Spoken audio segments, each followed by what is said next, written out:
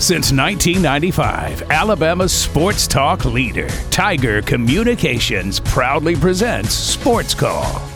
It's time to join our SportsCall crew as they discuss the latest headlines and happenings around Auburn and the entire sports world. To be part of the show, give us a call at 334-887-3401 locally or toll free at 1-888-9-TIGER-9. We're taking phone calls all show long and want to talk about whatever you've got on your mind. And now, coming to you live from the loveliest village on the plains, Auburn's first and Auburn's favorite sports talk show, SportsCall. Welcome, Auburn, into the Wednesday edition of SportsCall, live on Tiger 95.9, the Tiger.fm, and the Tiger Communications app. My name is Ryan Lavoie, the host of this show, and today I've got Tom Peavy with me for the full 3 hours on this beautiful Wednesday afternoon on the Plains. I'm happy to be back after a couple of days off, as I was in the Tampa-St. Pete area for the long weekend. Took in a Bucks game on Sunday, a Tampa Bay Lightning game on Monday night with some friends, and had a really good time, but excited to be back with everyone on this Wednesday. And, of course, there is always a lot to talk about. We will continue to digest the college football playoff rankings, final result, the playoff, some of these big bowl games that will be taking place in a few weeks, Auburn's bowl assignment, all of that good stuff will continue to be brought up on today's show. We'll also talk a lot about the transfer portal, as another Auburn Tiger or two entering their name in the portal. We'll mention that for sure. Also go over some top portal targets, as, again, recruiting season in both the high school ranks and the portal ranks continues to gear up. There are a lot of players now in the portal. I believe 3,000 or so names have entered the transfer portal for college football. So an insane amount of players available in the transfer portal market. So we'll talk a good bit about that. We'll have other thoughts for you today, maybe some on some Auburn basketball, maybe on some NFL, as we will have Joe Bartle of RotoWire on with us at 5:15 to talk some fantasy football, as he does each and every Wednesday of the show, as we're getting into the last several weeks of the NFL season, therefore the fantasy season as well. If you want to give us a call today, 334-887-3401 locally or toll-free 1-888-9-TIGER-9 if you want to discuss any of that with us or anything else that is on your mind. Again, Ryan Lavoie and Tom Peavy with you here on this Wednesday. Tom Peavy, how are you today? I'm doing good. Getting some stuff done throughout the day, and here and ready to talk sports, trying to keep track of everything that's going on, because, it's a lot of moving parts in the college football world right now. Even though we know the playoff teams that are set, there's a lot of the transfer portal and recruiting and all sorts of different things going on right now. So a lot to look forward to with that. Stuff in the NFL to talk about. I mean, you name it, there's still stuff going on that we can talk about. Absolutely. And, of course, everyone, for the most part, about 80 or so teams in college football still have at least one more game to be played. So, again, we'll talk about some of those bowl matchups that are coming up in 3 or 4 weeks. I know everyone has wanted to get their thoughts in the last couple of days on the college football playoff final rankings and who is participating in the 4-team championship. I'm sure I'll get to my thoughts at some point today as well, but I know that we've had a lot of callers talking about it, and you guys talking about it last 2 days. Right. I was able to listen to the full Monday show, and I heard about half of yesterday's show, so I certainly get the gist of what everyone is saying and what we've been talking about. I did want to go ahead and start today, again, update with some Auburn things always at the top of each show, that there are now 6 Auburn Tigers in the transfer portal. A few minutes ago, Auburn senior tight end Tyler Fromm hit the portal. 1 year of eligibility remaining. That adds to the list of Jair Shorter, Malcolm Johnson Jr., Amari Kelly, Anise Sledge, and Steven Johnson. So now 6 Tigers in the portal, 2 defensive linemen, 3 wide receivers, 1 tight end thus far. No entries into the program as of yet, but of course these were still as many names as are in the portal incredibly early into the whole process, because you can add your name to the portal up till the first week of January. So the portal technically only opened a few days ago, even though we already knew reports of people coming into it before that. And yet, like I said earlier, I believe the number is up to around 3,000 players, which is just insane, patently.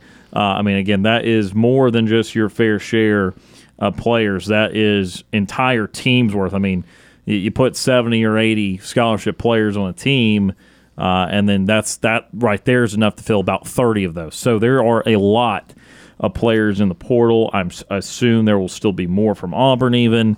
I was reading something the other day where Ohio State had like 10 4-star players or better in previous couple recruiting classes that are already hitting the portal.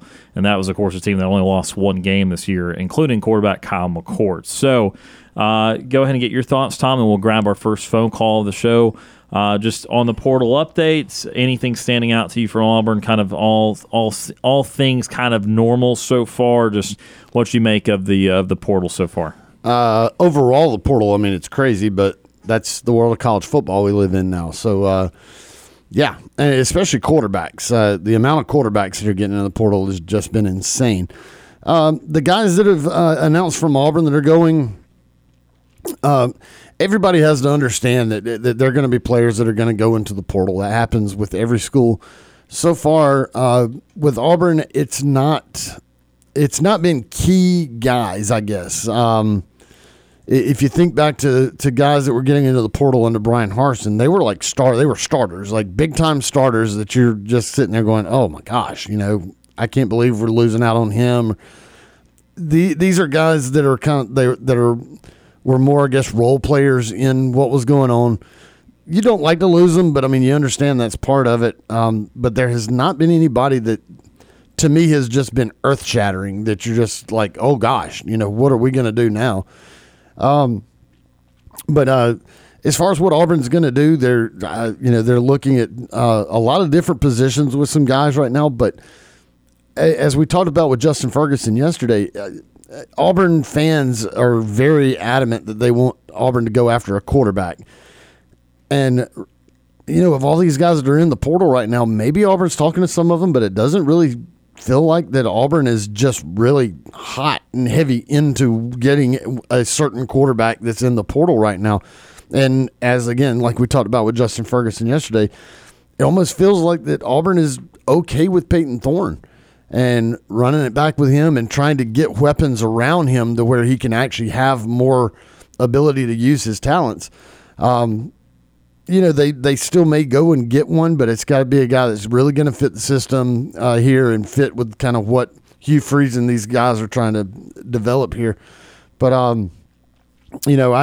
right now it seems like Auburn's biggest focus is on the recruiting trail and not the transfer portal trail. Yes. More news today with KJ Bolden that Hugh Freeze went and did an in-home visit with him.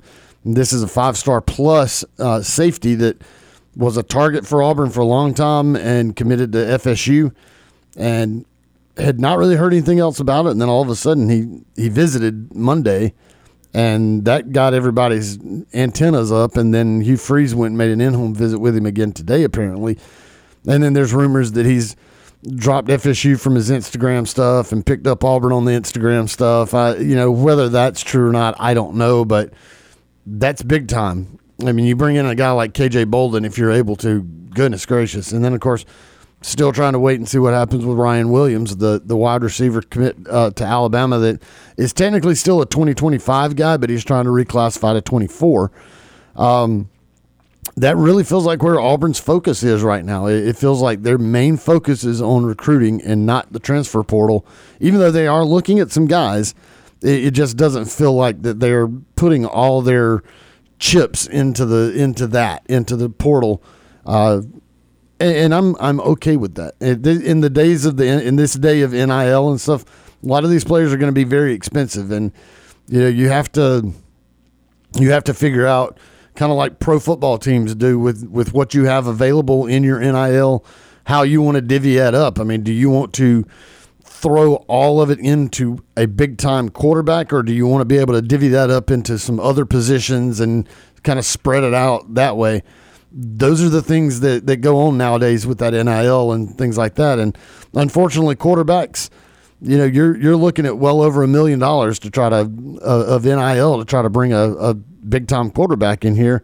I don't know that Auburn's really wanting to do that at this moment. A little bit later in the show, we'll kind of go over the pros and cons to budgeting that way, I suppose, or what the philosophy should look like and that sort of thing. So we'll have some more thoughts on it definitely throughout this show. But for now, let's go to the Orthopedic Clinic phone line for the first time today, 334-887-3401 locally or toll-free 1-888-9-TIGER-9. First up on the show this afternoon, Anthony from Auburn. Anthony is with us. Anthony, how are you today?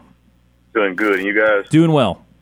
Man, y'all touched upon a lot of things, transfer portals and, people getting shortchanged in the playoffs and this and that, and NIL money and everything. So I guess we'll start with the shortchange, and then we'll move along with after that. We all know that everybody can't be happy. And people talk and act like as if Alabama was some team you never heard of that all of a sudden, got in the playoffs by way of some kind of miracle or whatnot. But Alabama's a big-name football. It always have been. It ain't just started when Saban got there. It didn't start when Coach Bryant got there. It started back in the 20s and 30s when they was winning national championships. And I know a lot of folks say, well, they claiming all these national titles. But whatever system or organization they had together at that time, whatever, if they recognized them or however it worked, that's just what the rules were, and that's just how it was. And now we move to modern day. I mean, that's just what it is. But when you beat a number one Georgia, they ain't lost a game in 3 years, if I'm not mistaken, or whatnot, that then brutalized everybody in the Southern Conference, non-conference, and just kicked everybody to the left, right, or whatnot, and just keep winning and beating people down, then you have accomplished something, even though you might have jumped so-and-so a couple points here and there. But let me remind people, I don't know how long they've been following football, but number 8 Miami jumped the number 3 Auburn and won a national title after 1983 when Auburn went on into the Sugar Bowl and played Michigan, scored 9 points. Al Del Greco kicked 3 field goals. And everybody thought, and I thought too, that Auburn was deserving and should have won a national championship with Pat Dye, but people that voted didn't see it that way. Number 1, Nebraska lost to number 8 Miami. Number 2, Texas lost to those Georgia Bulldogs in the Cotton Bowl with old Vince Doolin hunkering down. But that's just where it is. The decision's been made. People need to accept it. But I'm going to do you one better. All these Auburn fans like Steve and everybody hollering, crying, and complaining. If Auburn would have been in Alabama's shoes and got that 4th spot, the first thing he would have said, well, Florida State just need to shut up and quit crying and accept it. That just the committee made a decision, and that's what it is. Be quiet. Auburn's going to play, and everybody would have said the same thing pretty much. I mean, Florida State is, they nationally known and whatnot, but the name just ain't as big as Alabama. They don't have the history and tradition and everything that's riding with it. Alabama is certified gold. It's not like you just taking on nobody. I think the thing here, the reading committee probably didn't have Alabama ranked as high during the season like y'all mentioned yesterday. I think it was a quarterback factor with Miro. I mean, you could see that the offensive coordinators and Saban and staff got in there and they watched the film and said, look, we would like to do, this is our philosophy and this is what we would like to do, but we got a quarterback that got this kind of skill set. I ain't going to be a dummy and try to stay with a philosophy that I might believe in heart and soul and not be able to win these games when I can cater to what he does best, make some changes here and there, fine-tune some things here and there, and go with whatever he can do, play some defense and special teams. We got the fans hollering and crying, and we can squeak through these games and do what we need to do and win and get on to the hallelujah land, as I like to say. That's all going to matter at the end of the day. This stupid stuff want to hang on to, well, this is my philosophy. I can't change. Well, you ain't got to change, but somebody else will, and somebody else will win, and you can stay at home. They was willing to do that. And Auburn, y'all talked about maybe looking at some quarterbacks in the portal, but I don't know if they might fit Hugh Freeze's system. When Hugh Freeze want to win, he might make some changes. If you got a quarterback that we know can win, has proven that he can win, then get some of these guys. This is top tier talent that's in these portals. And these guys, some of them probably want to be developed as far as the NFL career, reading it in the portal, or they might want to be with a team they think can help them. They might want to have goals and win a national title or winning a Heisman. That's why some of them might be in the portal or whatnot. I might want to be in another conference they think that might give them a better shot at being a first-round pick if they get in the SEC or somewhere or wherever that is, and money plays a factor too. And there's nothing wrong with money playing a factor. colleges and universities have made millions on top of billions off of these players for years and years, and now it's time for the players to cash in. There's no sense. I mean, the way people talk is like they shaming players, and the players shouldn't be moving around, or they need to make some rules or cut off this. They don't need to make no rules cut off anything. This is America, free enterprise. If a coach can make $10 million, the higher dollar ones, and then you got the one in the average making $7 million, or we talked about that Duke coach that got the A&M went from $3 million to a $7 million contract. Don't get me wrong, he won some games and went bowling and made some noise and got people excited. But $7 million is a big raise, you know what I'm saying? So there ain't anybody crying. There's enough apple pie to go around. Let these players. Somebody anybody want them to endorse a product or whatnot, whether it be Coca-Cola or whoever, they want to pay them $1 million. They make us $1 million. You're not hurting anybody. Let them go ahead and get it. The university is making 100 times more. You know, I've said this in conversation to people when they talk about, well, Michael Jordan making too much money. I said that $1 billion that he may have is nothing compared to when you look at Nike and everybody that has sponsored him or whatnot and have used him to make money, they've made 200 times more than that little $1 billion he's got. Don't get mistaken thinking that $1 billion that he got over on anybody, because he has not. He hasn't. Nobody has. I don't care what kind of business you're running, or you might be making top pay here or there, but you better believe that business is always set up to make a whole lot more than you'll ever make. But having said that, I want to say congratulations to Bo Nix. They done messed around and went out to Oregon and played some good ball out there and got further developed. Looks really good. Possibly could be a nice draft pick in whatever round it goes in. And now he's up a finalist for the Heisman, going up there Saturday or whatnot, Friday, I guess, when they fly in there. I sure hope he can win it, and I think he very well may win it, because he looks like an All-American boy, no doubt, or whatnot, and he has the numbers and everything. Now, I know he didn't pull off the victory in the conference championship, but that shouldn't have to stand against him. He's had an outstanding season. These last couple of seasons have been very outstanding. I don't know if they'll give it based on this season alone, or put the two seasons together and give it on a career thing. There was a time when I was a kid in high school and junior high watching football, and they used to give it on a career based on but based on today, they give it just on a 1 year thing. You know, back in those days, an underclassman would never win, and you know, you look at Bo Jackson and Herschel Walker. You could have gave that thing to Herschel Walker his first year at Georgia. He rushed 1,500 yards and carried Georgia on to the national championship game in Hallelujah Land and won the thing, and did not even play a full season. If you think about it, a lot of people don't even know that. And you look at the great Bo Jackson, you could have gave it to him, I guess, his sophomore year. Whenever he jumped over the top and killed Bear Bryant, you could have gave it to him then. But I want to know what you guys' thoughts and things about this transfer portal and everything. I know some people like it, some don't, but coaches move around, coaches getting a payday. Let the players get their payday as well. It's not going to diminish anything from football. It's not going to, people holler, oh, it's going to ruin college football. It ain't going to ruin nothing, because, you know, if you got a player that don't want to be at your school, well, let him go. He has an opportunity to go fit in somewhere else, make their program better. And the same rules apply with this portal. You can get the same players. You look at Kim Mulkey at LSU, went in the portal, got what she needed, and won a national title. I mean, so it's there. You just got to be willing to spend the money. Now, if Auburn don't want to spend $1 million or $2 million to get a quarterback, then they ain't serious about winning. I mean, if you're going to spend X millions of dollars putting up a scoreboard, all a scoreboard is good for is telling you what the score is, down and distance and that kind of stuff. But, you know, they want these video graphics and all that, but that stuff is not going to win a game. And if that's what you're using to get a recruit, then I mean, you know, that's sad if that's what it's going to take to get somebody to come play ball, because it ain't going to win no games. It ain't going to go jaw to jaw. The Birds used to like to say, we're going to line up, we're going to go jaw to jaw. I don't care if you scouted us and we run the same thing the last 5 years. We're going to run the wishbone, we're going to run the split four on defense. I don't care if you know I'm going to run the dive or I'm going to get a trick off in the next play. We're going to go jaw to jaw, toe to toe, and see who's going to be a more man than the other man. What do you guys thought? Well, there's a lot to answer there, Anthony. Yeah. What part do you want me to answer first? Whatever you want to answer, you go for it. All right. So, yeah, with the portal and NIL, look, I have no problem with players making money and making a good bit of money, whatever amount of money that these businesses want to make. I think we're moving, based off the Charlie Baker stuff the other day from the president of the NCAA now, I think we're moving towards it just being more direct in payment from school to player. And I think that we're kind of already there. I think it's not labeled as that, but I think it's functioning as that.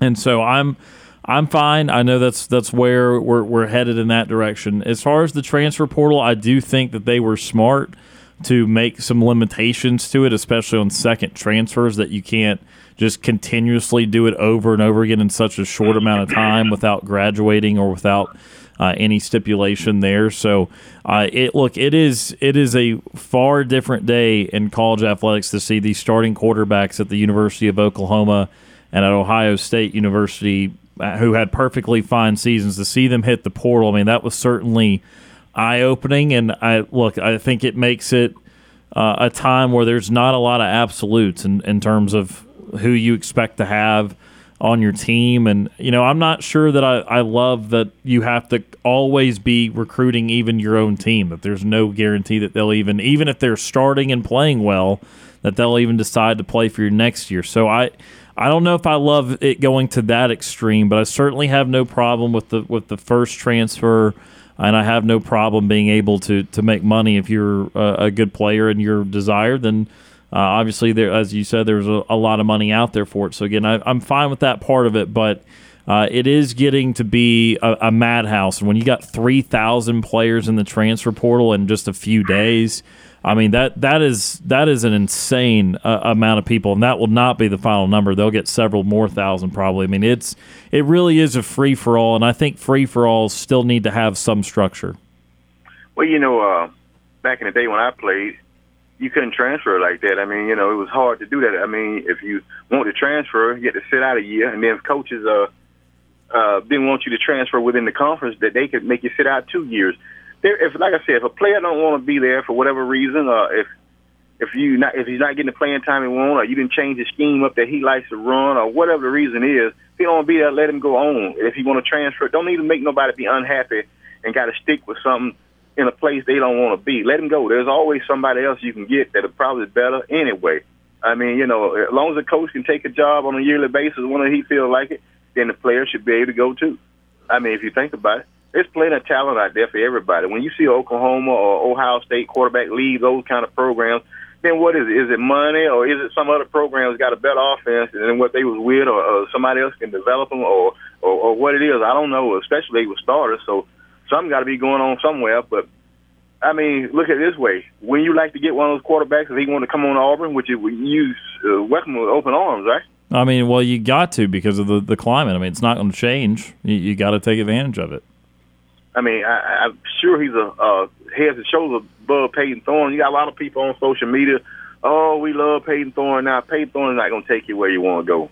You're going to have to get your offensive line in there and get another quarterback that will. They're out there in the portal. I go ahead and get them. You look like Hugh Freeze has got some commitments from the stud horse down there in Phoenix City. When is the signing date? Is it next 2-3 days, next week? It's 14 days away. It's the 20th. Well, he go ahead and land him. Other people are going to follow. So you might as well grab you one of those quarterbacks now. There's no sense in hanging on to a quarterback that can't get the ball to those guys, because if you do, next year those guys are going to be in the portal and they're going to be gone. So you might as well go ahead and get this thing together and get it together right now, because they can't say the money ain't there. Jimmy Rain got plenty of money. He's rated as a billionaire here in Alabama and one of the top billionaires in the country. So there ain't no need of acting like he ain't got no money. If I was an athletic director or coach or whatnot, I'd be going down to Abbeville, sitting down, having some greens and grits and a nice steak and having conversations, laying the plan out of what we need to do, and put it with him, and then he come up with the finance and get this thing on track is what I would be doing, But they can suit themselves if they ain't doing that. But anybody got all that kind of money can make it happen. You know what I'm saying? Yeah. No, I mean, you can make a lot happen for sure. I think that, those guys have it, that still they want to make sure it's going to something they want it to go towards. And at some point, they're going to get a little bit more antsy if you run up the total. I mean, everyone would, even if you have $1 billion. If $1 million might not be anything to you, but $50 million might be a lot to you. You better have proof of concept if you're going to do something like that. And I'm not saying you get to $50 million total and spending on one team, but if you do the math and you spend $1 million or a couple million on transfer quarterback. You spend hundreds of thousands on all 20, 25 recruits that you get. I mean, you will end up in the tens of millions each cycle just to pay for one version of a team that may or may not even end up being that great. So it does add up over time, and those guys do have it, but at some point no one's going to be happy with just losing money or spending money with no return on investment. Well, when you make an investment in the stock market, you're looking to get a return or whatnot, but sometimes that don't happen. Any kind of business you're running, you're looking to get a return, and sometimes you get good returns, sometimes you don't. But they got to make their mind up what their limit's going to be as far as money and what they're going to pursue. Go ahead and get some people together. If you want to get a group of people together, that way you want to be in it by yourself. I'm sure he got a lot of Auburn. I'm sure there's some Auburn people that support Auburn that are friends with his and got the same kind of close to the kind of pockets he got in somewhere in that neighborhood. Get that group together and get that money together, and then you just have to figure out who's going to get that kind of money versus some other kind of money, and then and get things rolling. Because all you need is a player here, a player there to fit in the puzzle. And then other people will come on in. Just like when Dye brought Bo Jackson in, he already had some players there on that offensive line. Big old Steve Wallace, number 78 at left tackle, and Jeff Lott at guard, number 66. And they had All-American center and whatnot, number 55, big old Ben. So you just had to get people in place. One here, one there, start winning. Then things ease on in the right direction. But, if Bo Nix win his Heisman, I surely hope he would order Auburn one and let him send it on down here. I mean, y'all want to go out to Toomer's Corner and roll at Toomer's Corner if he wins? I don't think so. No, I do not believe so. Why not? Well, because he's not doing it at Auburn. I mean, I think look, again, I don't think that means people have to go the other way and root against him. I certainly have not been rooting against him. Some people love him to death in Auburn, and some people couldn't care less. Some people would say, no, it sucks to see him succeed that way when it wasn't working out at Auburn. But I've always liked the guy, and I think it's great that he's done this. But Auburn shouldn't be claiming something that happened while he was at Oregon. I mean, Auburn had 3 years with him as the starting quarterback, and there were some great moments, there were some rocky moments, but right now he's an Oregon Duck, and so if he wins a Heisman, which he might, I think he'll at least be in the top 2 in voting. Then that's between him and Oregon. That's not an Auburn prize. It's not an Auburn award. Well, if he wins this thing, whether it's an Auburn award or prize or not, go on down there and celebrate him. That'd be a biggest compliment anybody to claim a prize like that. I mean, I know things didn't work out for him at Auburn or whatnot. Maybe they would have if they would have had proper coaching and the proper talent around him, but they didn't have that. And he had the sense enough, and the system was set up where he could go ahead and make a move, being a graduate transfer, if I'm not mistaken, or whatnot, and went on to better himself. And there ain't nothing wrong with that. And everybody that cried and hollered about Auburn, all celebrating, all get on down to Toomer Corner and celebrate him. There's nothing wrong with celebrating other people, even though it ain't directly tied to Auburn because he's not here wearing the orange and blue, but indirectly or whatnot, he is. So go ahead and celebrate the man. Go ahead and roll the Toomer's Corner. Why not? Do it. He played at Auburn, represented Auburn well. Auburn just didn't have everything in place for the man to succeed like he needed to. Yeah, my only thing. I mean, it's a season award. It's not supposed to be a career award. And well, he would win. He would win the career. It used to be a career award, my friend. I don't know where you've been, but it used to be. Oh well, no, I know, but I'm just saying it's not supposed to be that way. I think it doesn't matter. I think Jaden Daniels is going to win the Heisman anyway, so I think it's all for naught. Well, we'll see. I mean, a lot of people saying this and saying that, but that don't necessarily mean that Jaden Daniels has to win it. No, I think it's going to be Bo. I really do believe it's going to be Bo Nix. I think he lost it. I think his lack of performance in that Pac-12 championship game cost him the Heisman. Well, maybe not. But we'll know how.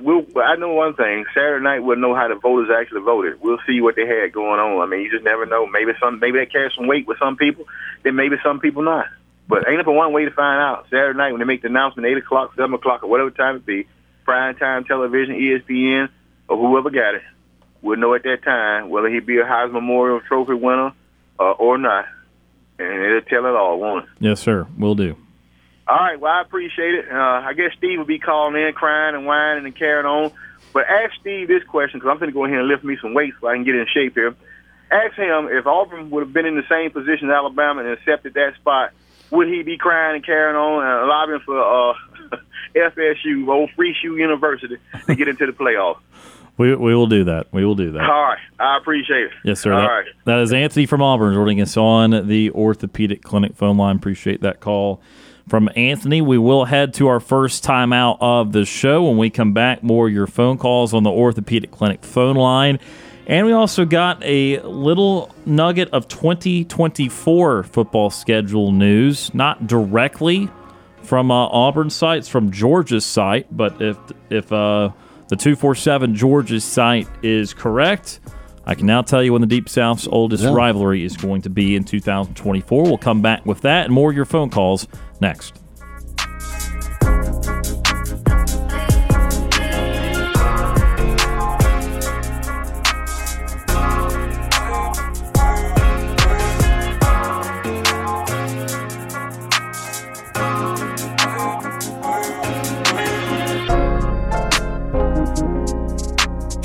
Stay tuned. You're listening to the multi-time Abby Award-winning Sports Call. I'm Trevon Reed, former Auburn Tiger football player, national champion. You're listening to Sports Call on Tiger 95.9.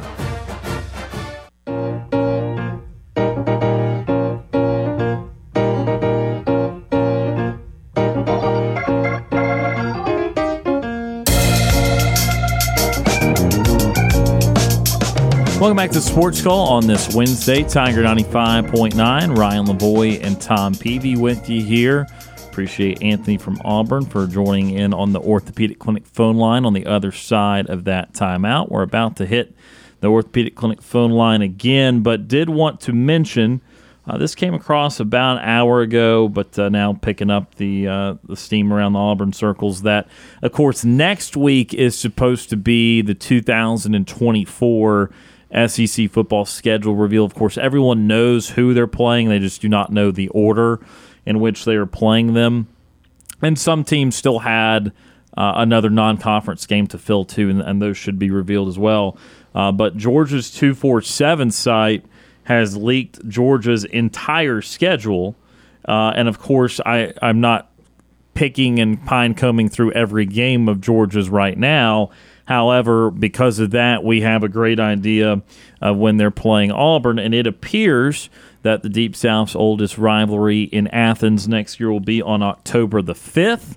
And if you're a Georgia fan, that is right after Georgia makes a trip to Tuscaloosa to take on Alabama. So Georgia appearing, again, if this schedule leak that was posted to 247 is correct, that Georgia will have a bye week, then go to Alabama, and then host Auburn in back-to-back weeks. So that is interesting. Of course, it's never a great time to go to Athens, Georgia, but certainly after they play their biggest game of the year, maybe there would be an opportunity there. But, of course, a lot to go on roster-wise and play-wise between now and then. Of course, we'll update you whenever we know more about 2024 Auburn football's schedule. For now, let's go back to the Orthopedic Clinic phone line, 334-887-3401 locally, or toll-free 1-888-9-TIGER-9. Next up on the program today, Ward Dam Steve. Retired Ward Dam Steve has joined us. Steve, how are you today? I'm doing much better. It's good to have you back. Good to hear your friendly voice there, Brian. Yes, sir. Glad to be back. And let's see, who else is on with you today? Just Tom Peavy. Just Tom Peavy. Okay. Yep, just right. me. Well, look, you have my condolences for putting up with me. In fact, I admire you for putting up with my 2 days of airing of grievances. So I appreciate that. And as I said to you before we got on the air, Brian, you were fortunate not to have to contend with me live anyway.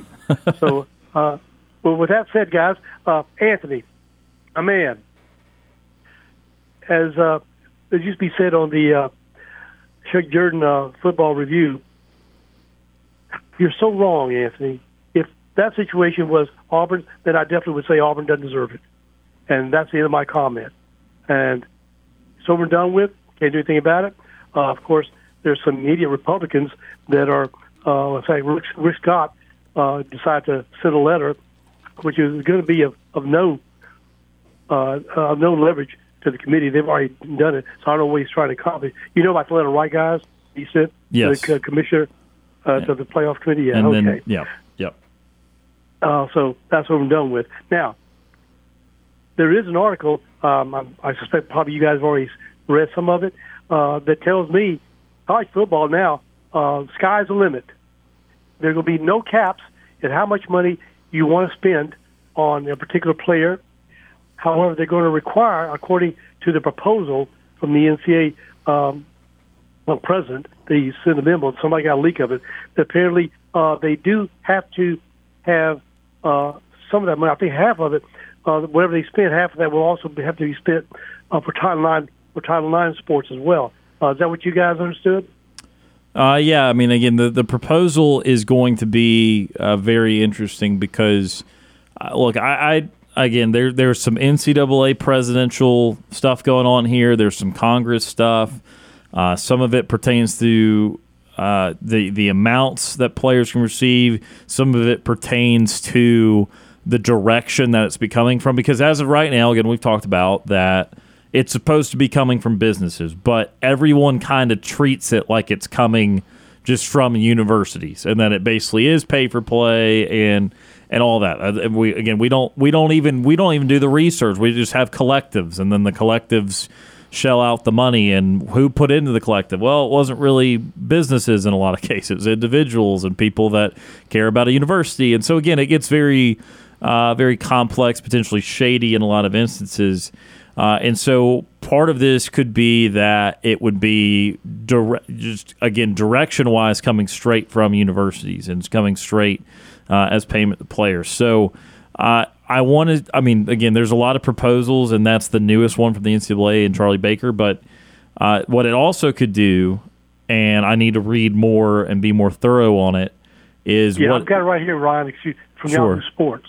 Sure, is that it will basically separate and weed out the teams that don't spend money and may potentially not allow them to participate for a national championship, which is concerning to me. Honestly, I know that there are always been a big difference in spending from some schools, but I don't think that you should not be able to compete because you can't spend as much money. So I want to hear more on that and who all would qualify and that sort of thing. Okay, just wrote some bullets here from Yahoo Sports. They say here that the new subdivision, because you don't have to, it's a choice. They said the teams can either choose this new subdivision or not. But it's built around, they said, third-party booster-led collectives, and it says, this is so duplicitous to me, while the NCAA will still deem pay-for-play impermissible, the proposal gives programs more control, lifting restrictions based on schools' involvement with NIL. The proposal says that what will happen, the school can choose whether to join that subdivision or not, and it says here there will be a trust fund that will be established, which is entirely says separate concept, and it'll be it says here somewhat costly for college athletic departments, but there'll be I'm seeing here. Okay, a school will be depositing a minimum of $30,000 each year per athlete, right, for half of their athletes, and would spend about $6 million a year. Schools would not be required to deposit the same amount for each athlete. The model leaves that to the discretion of the institution.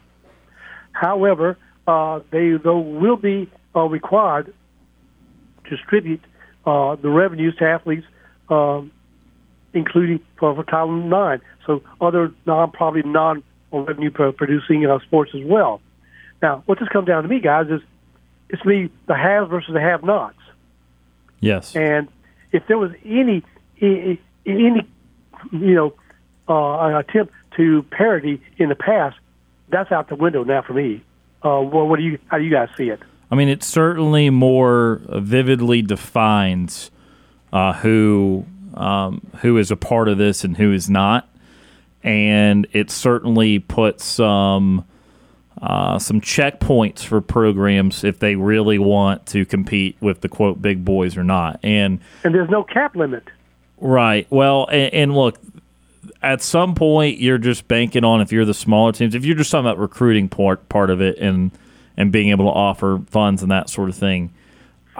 I'm not sure that there are many that can go to Group of 5 schools right now and make what they can make at Power 5 schools. I mean, unless you're talking about a Kansas or a Duke or maybe a Northwestern, these more academic schools or these schools that just don't care as much about a certain sport.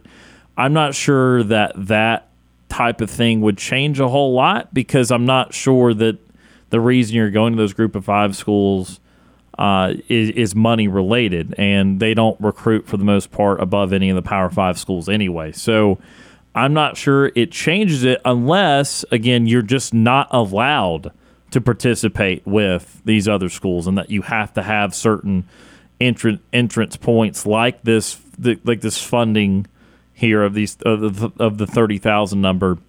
If you're not able to do that, then you're not going to be able to compete for the same championships at the schools that are.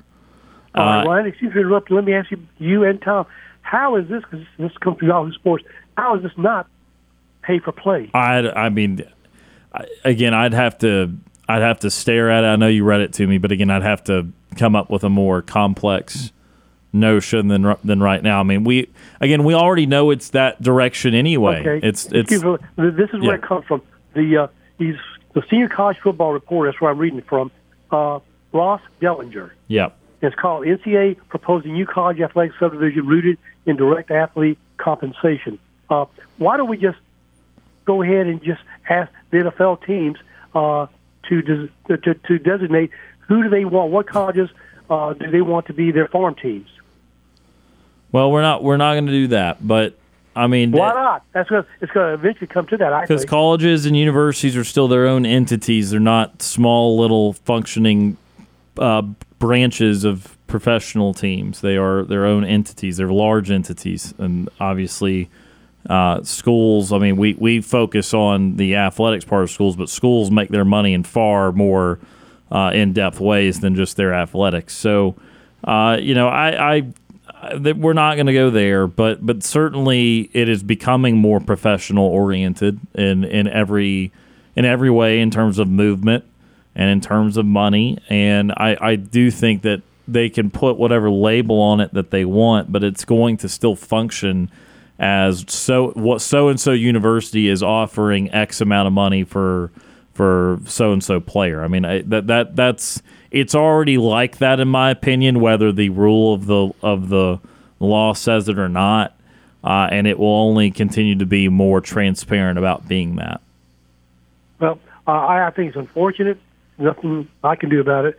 I grew up in a different type of, well, I would say a true collegiate atmosphere. The traditions and all that, I think, will eventually disappear. Now, let's move on, because I can't do anything about it, and none of us can. These are all proposals.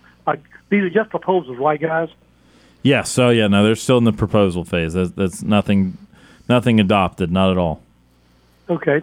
All right. Well, let's go to how about who is the sports person of the year, the Sports Illustrated. I talked about this yesterday. I thought, wow, really? That Mr. Affleck gets it again? I thought that it might be someone, to me, that maybe was a little bit more deserving of it and had to contend with a lot more, chaos and really obstacles put before them, and that's Mr. David Braun of Northwestern. Well, I see now he is one of the finalists for the Eddie Robinson Coach of the Year Award. Have you seen the list, guys? I've not seen the full list. Okay. Let me go real quickly, and you tell me who you would vote for. Okay. David Braun is on there. Jamie Chadwell of Liberty. Okay. Halen DeBoer of Washington. Yep. Drinkowitz of Missouri. Yep. Jed Fish of Arizona. Yep.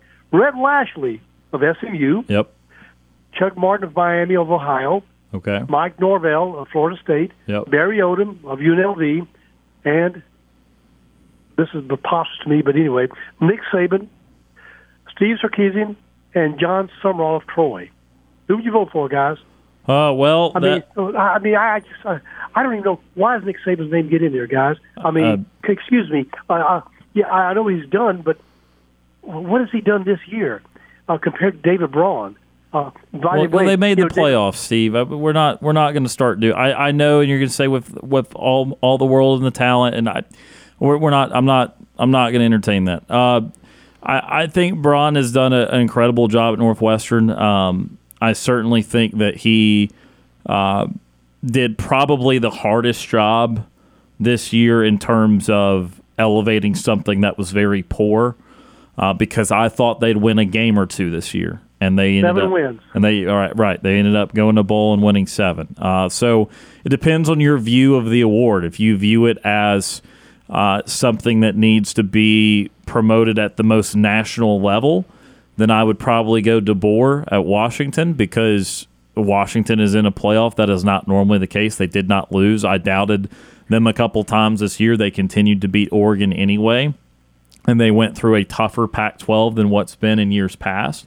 So I would certainly be interested in DeBoer, but also the job that Braun did at Northwestern, again, that can't be overlooked. It's not a simple thing to improve by 6 games after what came out about Fitzgerald and that locker room before the year, to then win 6 more games this year and as an interim basis. I mean, that's pretty incredible stuff. So I think the spirit of the award, a coaching job, is probably more in favor of him. But, I mean, you listed like 11 or 12 candidates. Eli Drinkwitz did a hell of a job at Missouri this year. I mean, again, same concept. I thought they'd be about 6-16. They ended up in a New Year's Six Bowl. That deserves to be celebrated. So there's a lot of guys on that list that deserve to be celebrated for the performance this year.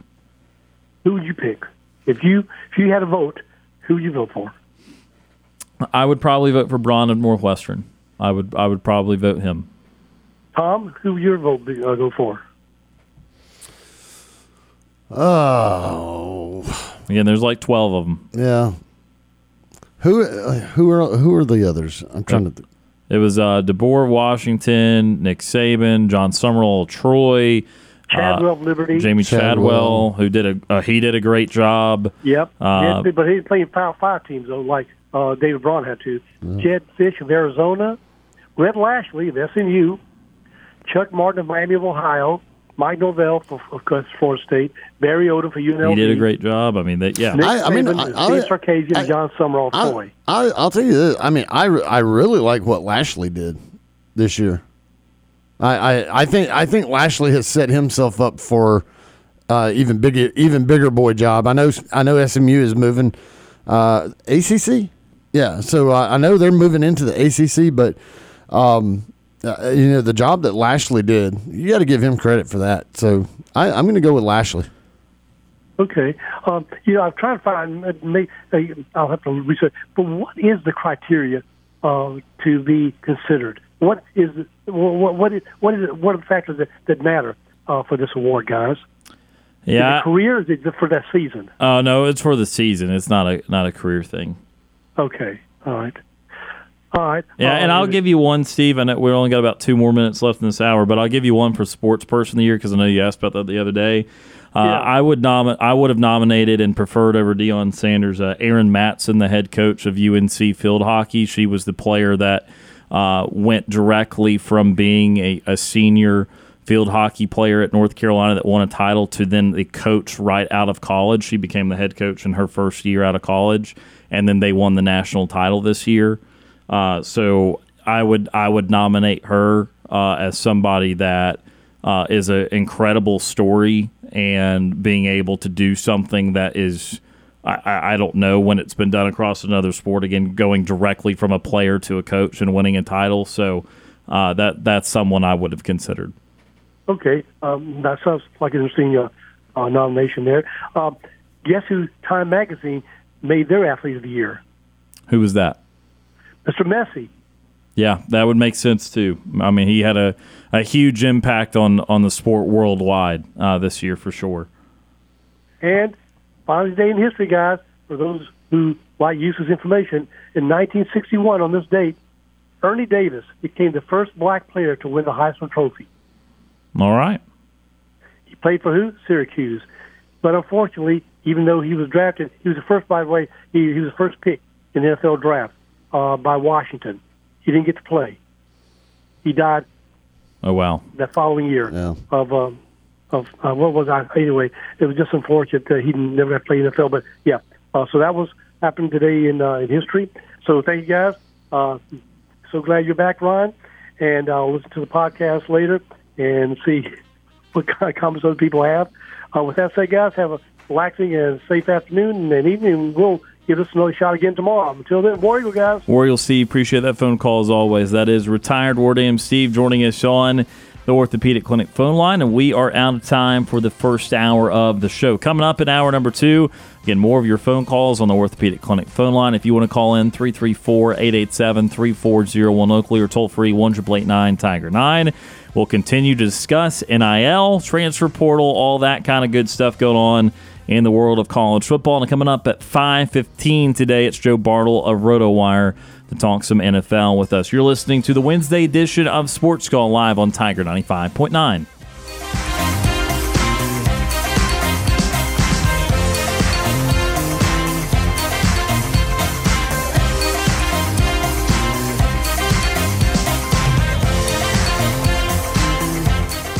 One hour of our show is in the books. We've got more to come. Stay tuned for another hour of Sports Call right after the break.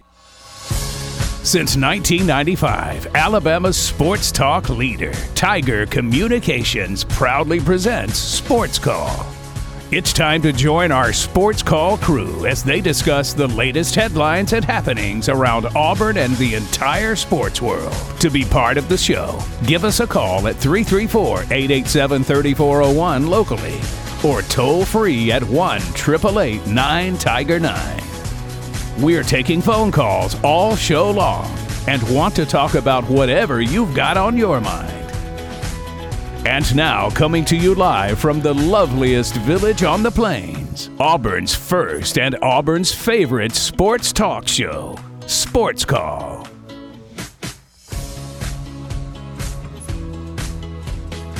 Hour number 2 of Sports Call starting right now, Tiger 95.9, the Tiger.fm, and the Tiger Communications app, or if you listen after the fact on the Sports Call podcast presented by Coca-Cola. Ryan Lavoie and Tom Peavy with you here on this Wednesday, halfway through the week of shows, although this feels a lot like Monday for me, as it's my first show of the week after being off a couple of days. Certainly appreciate Brooks for hosting the last couple of days, and for you guys for doing such a great job on the show. I know we've had a lot of caller participation, and we certainly love that these last couple of days, and we certainly want it to continue. So I'm going to fire off some hot takes. No, I'm just kidding. But we are going to continue to talk some college football and some portal here and just the dynamic of the sport. Like, I know that we have big games coming up in a few weeks. We'll have one more Auburn football game to discuss and everything that goes with that. But there's some big highlighted things in the sport right now as we start to assess what happened this year. And we see how crazy this portal is. Again, the portal's been open for just days, not weeks, days. And I said this number 3 or 4 times in the first hour. I'll probably say it 2 or 3 more times in each of the next 2 hours. 3,000 players in the portal. That's already. Crazy. And, of course, there are plenty of big names. I did see that Texas A&M defensive lineman Walter Nolan is officially in the portal. A huge, literally and figuratively, defensive lineman from Texas A&M. That was a 5-star recruit, huge player. He's in the portal. There's so many quarterbacks we've talked about, and it's just such a different time in the sport. And it's hard to really project out. Not that we're always feeling the need to do so. I mean, it's more off-season fodder, but when you try to project what a roster will look like in 2 or 3 years, it's never been harder because you have to keep recruiting your own guys. So I want to go back to something Anthony talked about because I was going to ask about this anyway. He made the comment. He's very confident that Peyton Thorne's not good and not going to win anything with him, et cetera, et cetera. But that is something I wanted to bring up today. Is Auburn looking at this the wrong way by not being overly aggressive? And they might end up with a transfer portal quarterback, but are they looking at this from the wrong lens? Because should they not at least think about what would happen if they pass the ball like they did this year? they bring in Thompson, they bring in Coleman, and say those guys are obviously good, but they only can help with so much, and overall it's still not a potent passing attack because you went with Thorne again, and he did not end up improving as much as you thought he would in year 2 and with better receivers. Should they be more on top of trying to get a quarterback for now, or are they right to continue to lean into the high schoolers and maybe into the hope of Walker White after a year of development or Holden Gardner after another year of development? What is your preferred path for what they're doing this offseason? I mean, honestly, I'd be hot after one of these quarterbacks. I'm kind of disappointed that Cam Ward was not. Now, I'm not saying they're not still going to go after him, but it just doesn't seem like that Auburn's even in the list of guys for him. Dante Moore, the 5-star freshman from UCLA. Dante Moore doesn't seem like Auburn's in on him, and I mean, these are guys that I feel like would do good things here. And again, there's not saying that they're not going to go after anybody, but I feel like they need to. I really do. I don't trust that Peyton Thorne can get it done in the passing game. I have zero confidence in that right now. And you're bringing in all these stellar stud wide receivers. You got to have somebody who can get him the ball and can spread it out and get it to him accurately and things like that. I don't feel like Peyton Thorne is that guy. I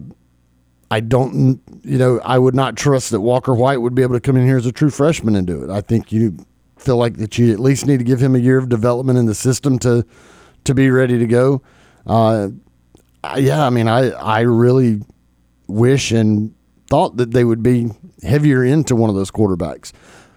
But again, there's the money issue. It's crazy that college football has become this, where you have to financially figure out what you want to do. And quarterbacks, especially big-time transfer quarterbacks, are going to be very, very expensive.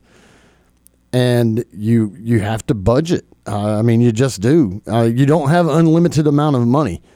And so you have to be able to budget that and figure out where the money priorities are going to go. And do you put that much money into a QB and you may miss out on some other guys, or do you bring in a whole bunch of really good guys and maybe try to get through your quarterback situation? Those are the things you have to kind of think about these days. Excuse me. I think Auburn needs a quarterback. I really do. I don't trust that Peyton Thorne can get it done. I am absolutely sure that Robbie Ashford is going to go into the transfer portal. I've been told that by multiple people that it has not happened yet, but I've been told by numerous folks that are expecting him to go into the transfer portal at some point. Holden Gardner, we just don't know. And then Walker White, true freshman. So I feel like they need to be after one. Now, one that we have not heard much about is Grayson McCall from Coastal Carolina, a guy that was all but here at Auburn until some things happened with academics or whatever. It forced him to go back to Coastal, and now he's in as a grad transfer. And that's the other thing is that I think if you bring a guy in, I think you're looking at maybe a guy that is a grad transfer. That way you can mold Walker White into it for a year. You're not having to sit here for 2 or 3 years with a guy, and then you may end up losing Walker White or however that works out. If you bring a guy in for 1 year, but it needs to be surefire. Is Grayson McCall enough surefire? He kind of struggled this year. He didn't look like the Grayson McCall from the years past that you thought coming in here would be a surefire type quarterback. You kind of wonder about that now.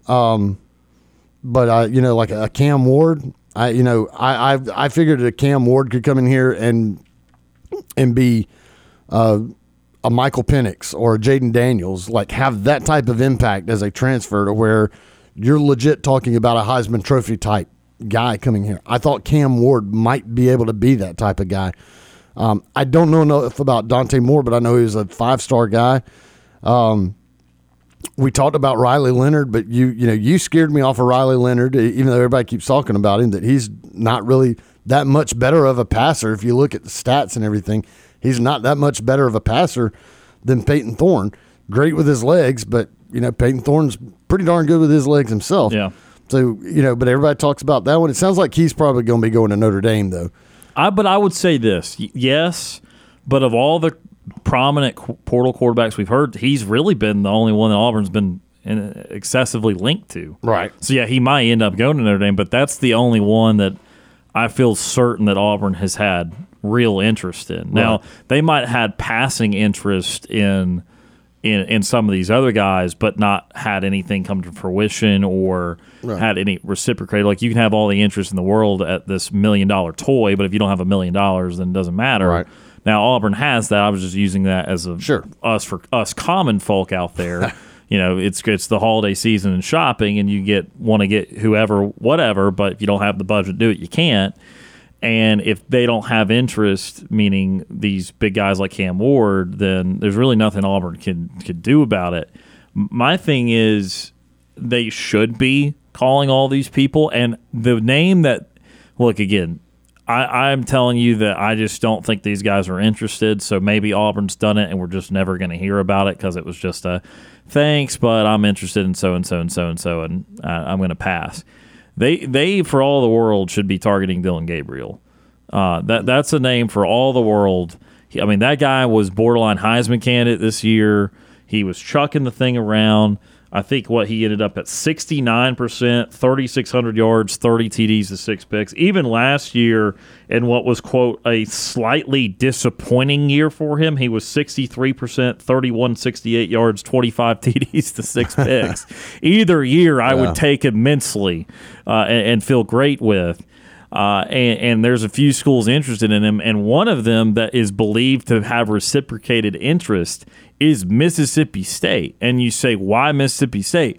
Because his offensive coordinator, Jeff Lebby, is the head coach now at Mississippi State. That would be a huge coup for Mississippi State to get Dylan Gabriel. Yes, it would. Dylan Gabriel was the quarterback at a top 15 Oklahoma team this year, and Mississippi State's going to get him?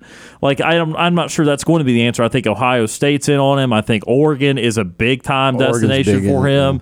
So they're all going to be trying, but I'm just saying that is another name that you should have absolutely at least called on. You got to call on Gabriel. You got to call on Ward. And some of these guys, too, even fit your timeline. Like, if you believe that Walker White is absolutely the answer for 2 to 3 years, but you can't do it your freshman year with him, then you want 1 year. Right. And that's, I think, why they've been kind of okay with Thorne, and they've kind of been convinced that there's going to be a better passing element the second more talent arrives, which, again, is not an unfair thought. Maybe not everyone subscribes to it, but that's a perfectly reasonable line of thinking. Hey, at Michigan State with Keon Coleman, Peyton Thorne looked totally fine as a passer. Mm-hmm. We give him guys that are as talented as Keon Coleman, he's going to look like a perfectly fine passer. We know he can run. We know he kept us in games this year. Like, we know when we were able to game plan and run the ball, we know that he did not actively throw us out of things. And so, like, it's not unreasonable to think that way. But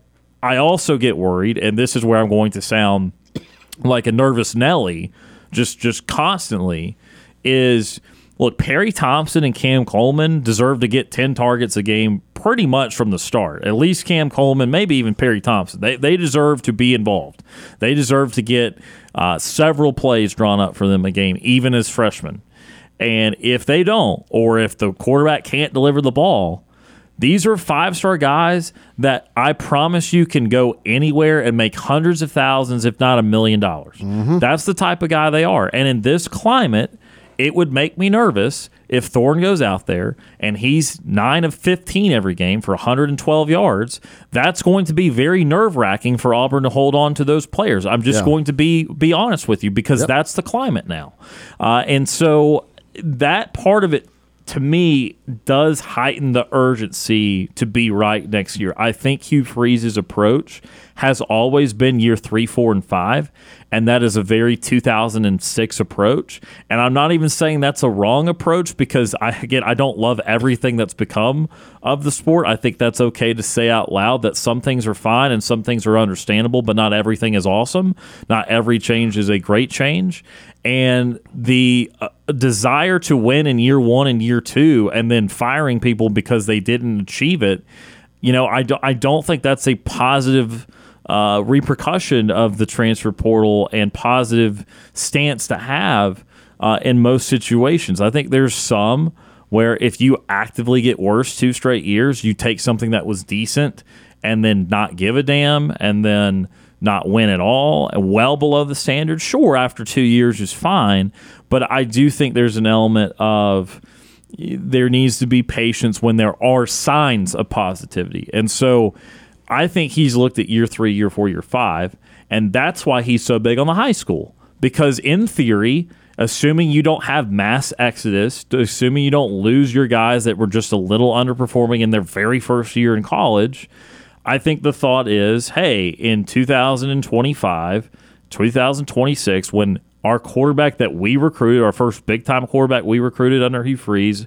is the quarterback as a sophomore and a junior, and when all these 5-star receivers and our first real class of all 12 months of Hugh Freeze recruiting it is juniors or sophomores and juniors, that's when we expect to have a real palpable uptick.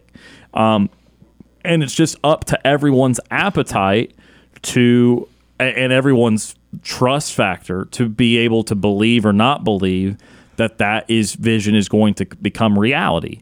And so year 2, again, I'm not saying they're punting.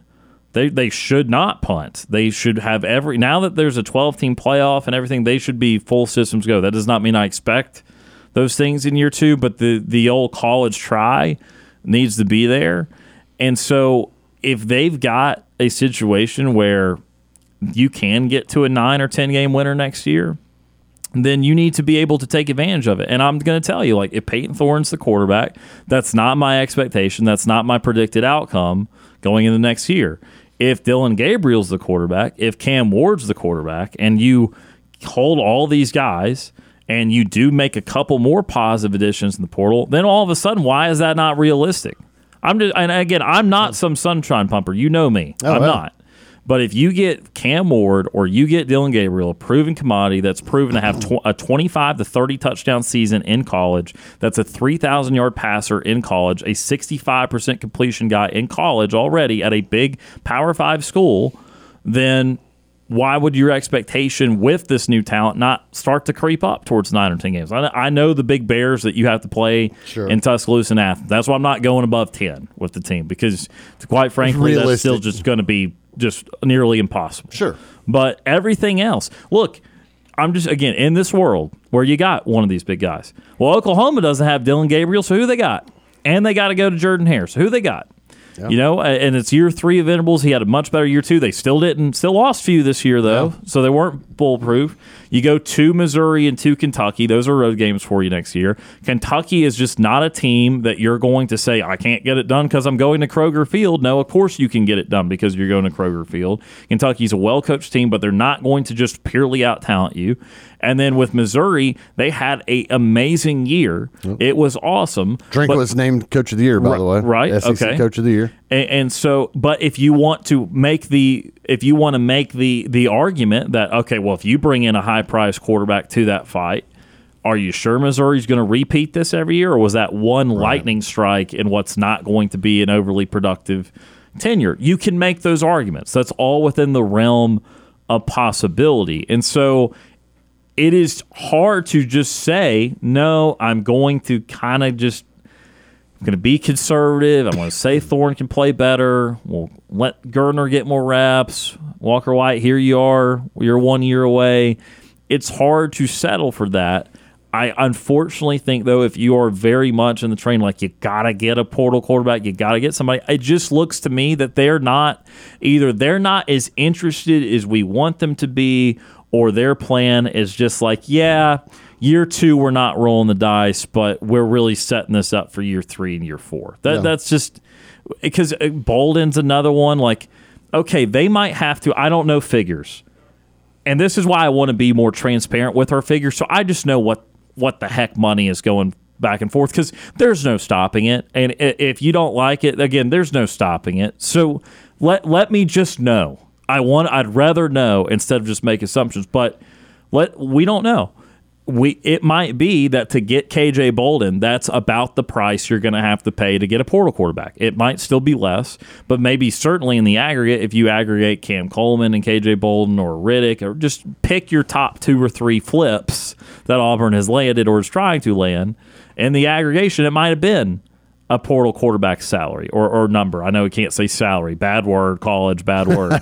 But it might have been their money. Yeah. Well, again, then you can have like a real conversation on, was this worth that or is this worth it? But we don't even know what figures are and what they'll land at, so I can't even tell you, well, I'd rather have the 2 big freshmen because they'll be here in theory 3 to 4 years versus 1 year of a quarterback that is going to be on a team that's probably still a year away, or at least schedule-wise, because they've got the 2 biggest rivals on the road, is probably a year away. What do you say to all of my clamoring here? What is the what is the way in which should you feel like you have the money to spend at every opportunity in every way? Is there a more is the common sense route to be a little more cautious? Like, do you wish there was more transparency? Like, again, what do you think? I will say this: in today's landscape of college football, I think you kind of almost have to throw caution to the wind. Obviously, I say throw caution to the wind when it comes to, like, if there's all these big quarterbacks, do we not bring one in, or do we bring one in? You have to be cautious in who you bring in. But if there's guys that you think have that talent that come in here and make a huge impact, then do it. And the other thing, the money. I think the last I saw the Never to Yield collective was at Auburn. It was like $13 million and growing. So, I mean, you've got the money there. I don't know how much they're already divvying out of some of this NIL stuff, but I mean, at $13 million, you're in a lot better shape than most schools out there. And as far as quarterback goes, it also seems like that what they're doing on the recruiting trail would be something that they could use as a tool to get some of these guys. Go to a guy like Cam Ward and go, hey man, look, we just got this guy flipped from A&M. We've already got these other dudes. Look at the size of Perry Thompson. Look at the size of Coleman. You're going to have these guys to throw to. Oh, guess what? We might also be flipping the 5-star plus kid that is at Alabama right now. He may be coming here, if not this year, the next year, but we might be able to get him in 24. You're going to have 3 NFL caliber guys that you can throw the ball to. You want to come and join us? It seems like that would be something they could do. But again, where I say caution is it a guy that fits your program? Is it a guy that fits your philosophy? Is it a guy that fits what you have already molded in that locker room? You don't want to bring an outsider in that is going to completely jack up everything that you have built. So you have to be cautious in that sense. That's part of the vetting process with these guys. But that's the same way with recruiting these high school kids. You do have to throw caution to the wind as far as, like, if I can go and get X 5-star guy at this position, it's like, okay, well, we already have all these guys in that position. Well, guess what? If you can go get that guy and he's interested, then you get him and you weed somebody out. So in that sense, you know caution. But if you bring a guy in here that's going to be a troublemaker, if you get the sense, or if they have that history that you're going to bring in a troublemaker, a guy that's going to just be a complete dirtbag within the walls of that facility, then obviously you got to be, concerned with that. I'm hoping that is something that Hugh Freeze learned a lesson from at Ole Miss.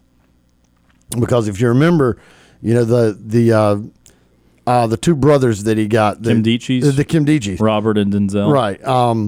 One of them got in trouble in Atlanta, like destroying a hotel room, I think, and then you had the other guy on the NFL draft with the gas mask, smoking weed and stuff. Laramie Tunsil. You have to be cautious that you're not putting yourself in that position. You don't want it to turn into, just a raging thing that you can't control. So you have to be cautious in that sense. But I feel like with the guys that they're bringing in at wide receiver, the running back room that is, unless something surprising happens where one of them goes into the transfer portal, you've got all of your running backs coming back. And you've got a couple of running backs that will be coming back that we just got a little taste of this year that we saw like, oh my gosh, it's like that dude's going to be something else. And we just got a little taste. So you've got the weapons at running back. You've got a wide receiver room coming in here that is going to be astounding. It seems like you could use that to go and get one of these big time quarterbacks. But again, the money thing is the issue. I don't know how they're divvying up that money through the NIL. That is something that is definitely behind closed doors and out of that is above my pay scale. I don't know. I don't know what I don't know how they're divvying that up. They may be very close with their money and not willing to shell out millions with an S, millions of dollars on a college player. And these quarterbacks may be wanting that, and they're like, nope, too rich for our blood. Yeah, that could very well be the case. But I don't know. I do think though that they need to try to find a quarterback that could come in here and hopefully be a day one starter, because I'm just not convinced that Peyton Thorne can be it. And I agree with you 100%. In this day of the transfer portal, you don't have a lot of time. You've got a year. If you bring these guys in and you tell them and you give them all the feel-good stories that we're going to throw you the ball this many times, and you're going to have this many touchdowns, and you're going to be a Heisman Trophy type guy, and we're going to do this, and you have a quarterback that can't even get the ball to you, they're not going to stick around much more than that season, because they have every opportunity to go somewhere where a quarterback can throw them the ball. So you don't have time to do that. If you don't think that Peyton Thorne can be that quarterback that can suddenly turn into a top-tier passer, then you're going to have to go find you one. 334-887-3401 locally or toll-free 1-888-9-TIGER-9 to join us on the Orthopedic Clinic phone line. Let's take a phone call before our next break. Keith from Auburn. Keith is with us. Keith, how are you today? I'm doing well, guys. Hope you all are. Yes, sir. The NIL, let me ask y'all a question. Of course, y'all all know how I feel about the NIL. I don't care for it. But anyway, is there a limit on how many players off of one team can enter the transfer portal? There's not, is there? No, it's wide open. So hypothetically, if I was a coach at a big-time school, let's use Texas A&M for an example, deep pockets.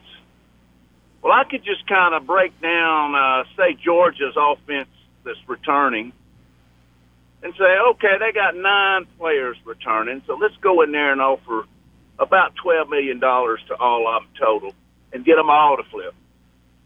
And then you turn around and you go find the defense and you spend another $12 million, and you just bought a whole football team.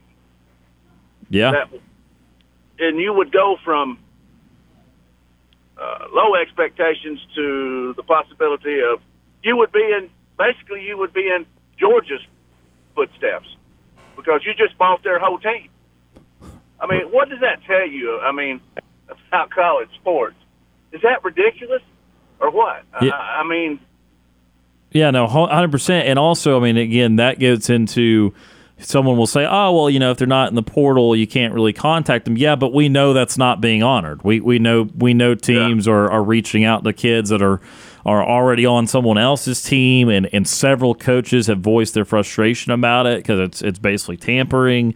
And so as unlikely as that would be, yes, in theory, there's not one thing unless – now, if one team got just drubbed like that in the portal, then they would probably try to find some proof and go to the NCAA with it. But every team's kind of doing it in one way or another. So it's already a free for all, and again, there's no really limit in sight to it. Yeah, they're gonna have to do something because it's just each year it's getting more and more and more out of control. Now I want to talk real quick about the quarterbacks that enter these transfer portals. Use McCord up there at Ohio State. Sure. Where'd he go? 11-1. Yeah. Lost to their rival. Yes. By 3 points on the road. Yep. Now he's in the transfer portal. And maybe Cam Ward. I'm going to use him for an example. Here's another one. Some of these, even Dylan at Oklahoma. Dylan Gabriel. These top-notch quarterbacks, it's either one or two things. They're going for the money, or they want to go somewhere where they think they've got a really good shot of playing for a national championship. Yeah, one or the other. Now McCord, he'll have a shot every year at Ohio State to play for a national championship. So I don't know what's going on there. Well, Dylan Gabriel probably we ain't got no defense, and I got a year left or whatever. I'm gonna try to see if I can't hook up with a team that I think we can get to the promised land or whatever. Hallelujah land. Hallelujah land. Yeah. So it's just out of control. It's ridiculous to see all of that. How do you? I guess you adapt to your situation, and learn how to coach, or you just either join them and go out there and just buy all your players and just be done with it. I don't understand that. It started out these kids were going to school to get an education at one point. Now all that changed because half of them aren't doing that. They're just going to school to make millions. And you used to couldn't do that till you got to the professional level, or I guess you could do it on the college level, that under the table, which probably several got a good bit of money. I just think it's getting to the point where college, especially college football, it's just the minor league of the NFL, and it's just it's sad to me to see that happen. But it's the times. I get it. I just don't agree with it, and I think it's sad. I got one other question. I'll hang up and let you guys comment. And it's really not a question, but I don't remember what the guy's name is that left Texas that got fired at Mississippi now. Basketball coach. Chris Beard. Beard, yeah. Yep. They're 8 or 9-0 now. Yes. At Mississippi. I guess they got the transfer portal rolling too, and I think Flanagan's playing pretty good over there. So, it's crazy. Some of these teams, and college basketball is getting the same way. The parity is there's so much parity, which is good. Okay, it's really good for basketball. To see the parity. Football, you don't see as much parity because of all the blue bloods and all that stuff. But I don't know, guys. I just think it's way out of control. But anyway, you guys, tell me what you think about these quarterbacks. It's got to be for the money, and it's got to be for an opportunity to play for a national championship. In their mind, you would think. Now, I don't know why McCord. I heard he was linked to Arkansas at one point. Why he would want to leave Ohio State to go to Arkansas, unless the coaches at they offer him a ton of money, one thing, and then maybe the head coach there at Ohio State just said, "Look, dude, we're going a different route. Yeah. We're going to the transfer portal.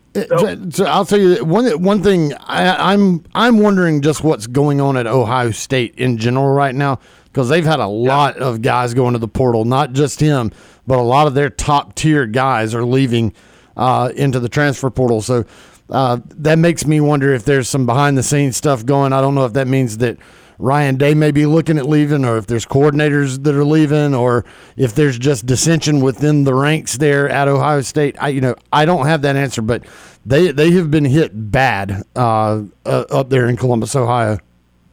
Yeah, and I don't know. Of course, Michigan.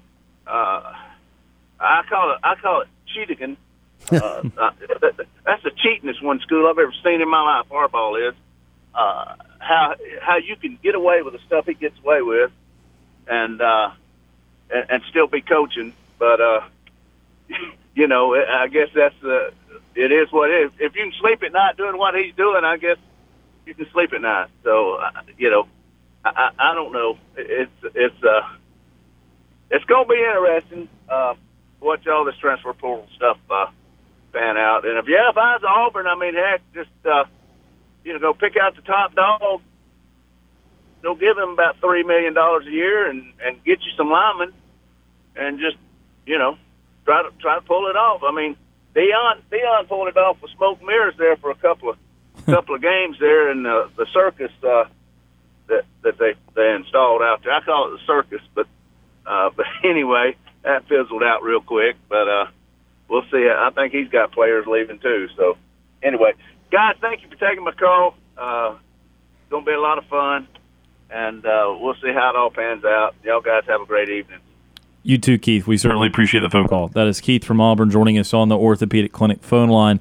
Yeah, I was going to say one thing with McCord is that I was reading that it's possible that Ryan Day told them that they were going to go portal shopping, right, and that he was not guaranteed to be the starter next year, which, again, McCord – was, I think, 65, 66%, 20-something touchdowns, few picks.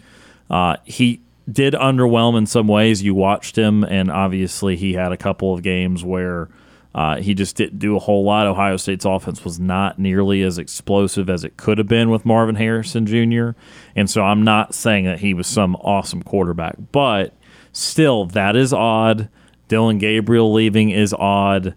These big-time quarterbacks at big schools. Cam Ward is more of the line of thinking that I would think would be a lot of schools, because or a lot of kids in situations like that, because Washington State was a 5-win team this year, and they're technically without a conference.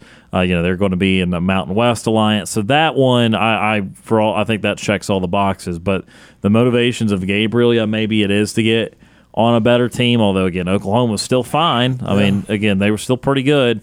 Maybe it is because he wants to be back with Jeff Lebby. I don't know. Doesn't want another OC at Oklahoma, would want one somewhere else, or want Lebby again. And then with McCord, I genuinely think there was a situation there where I don't think he was guaranteed the job. They might not have gotten a portal quarterback better than him, but it is Ohio State. They certainly have the reach. And then to your point, Tom, maybe there's even a shot at Ryan Day going to the NFL this year or something weird. I mean, again, there's something's a little off there. Maybe it's just the panic of losing to Michigan for a few years in a row, but again, not everything is perfect there in paradise for Ohio State. We need to take what is our first timeout of this hour. It's going to be our only timeout of this hour. We'll be back with more Sports Call right after this.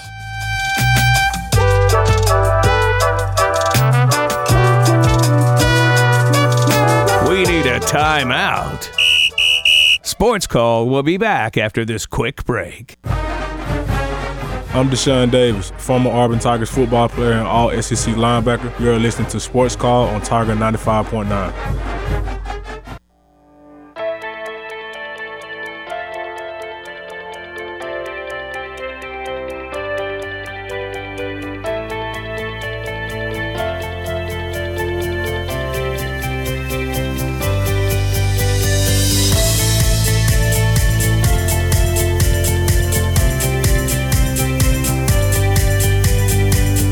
Welcome back to Sports Call on Tiger 95.9. Ryan Lavoie and Tom Peavy with you here on this Wednesday.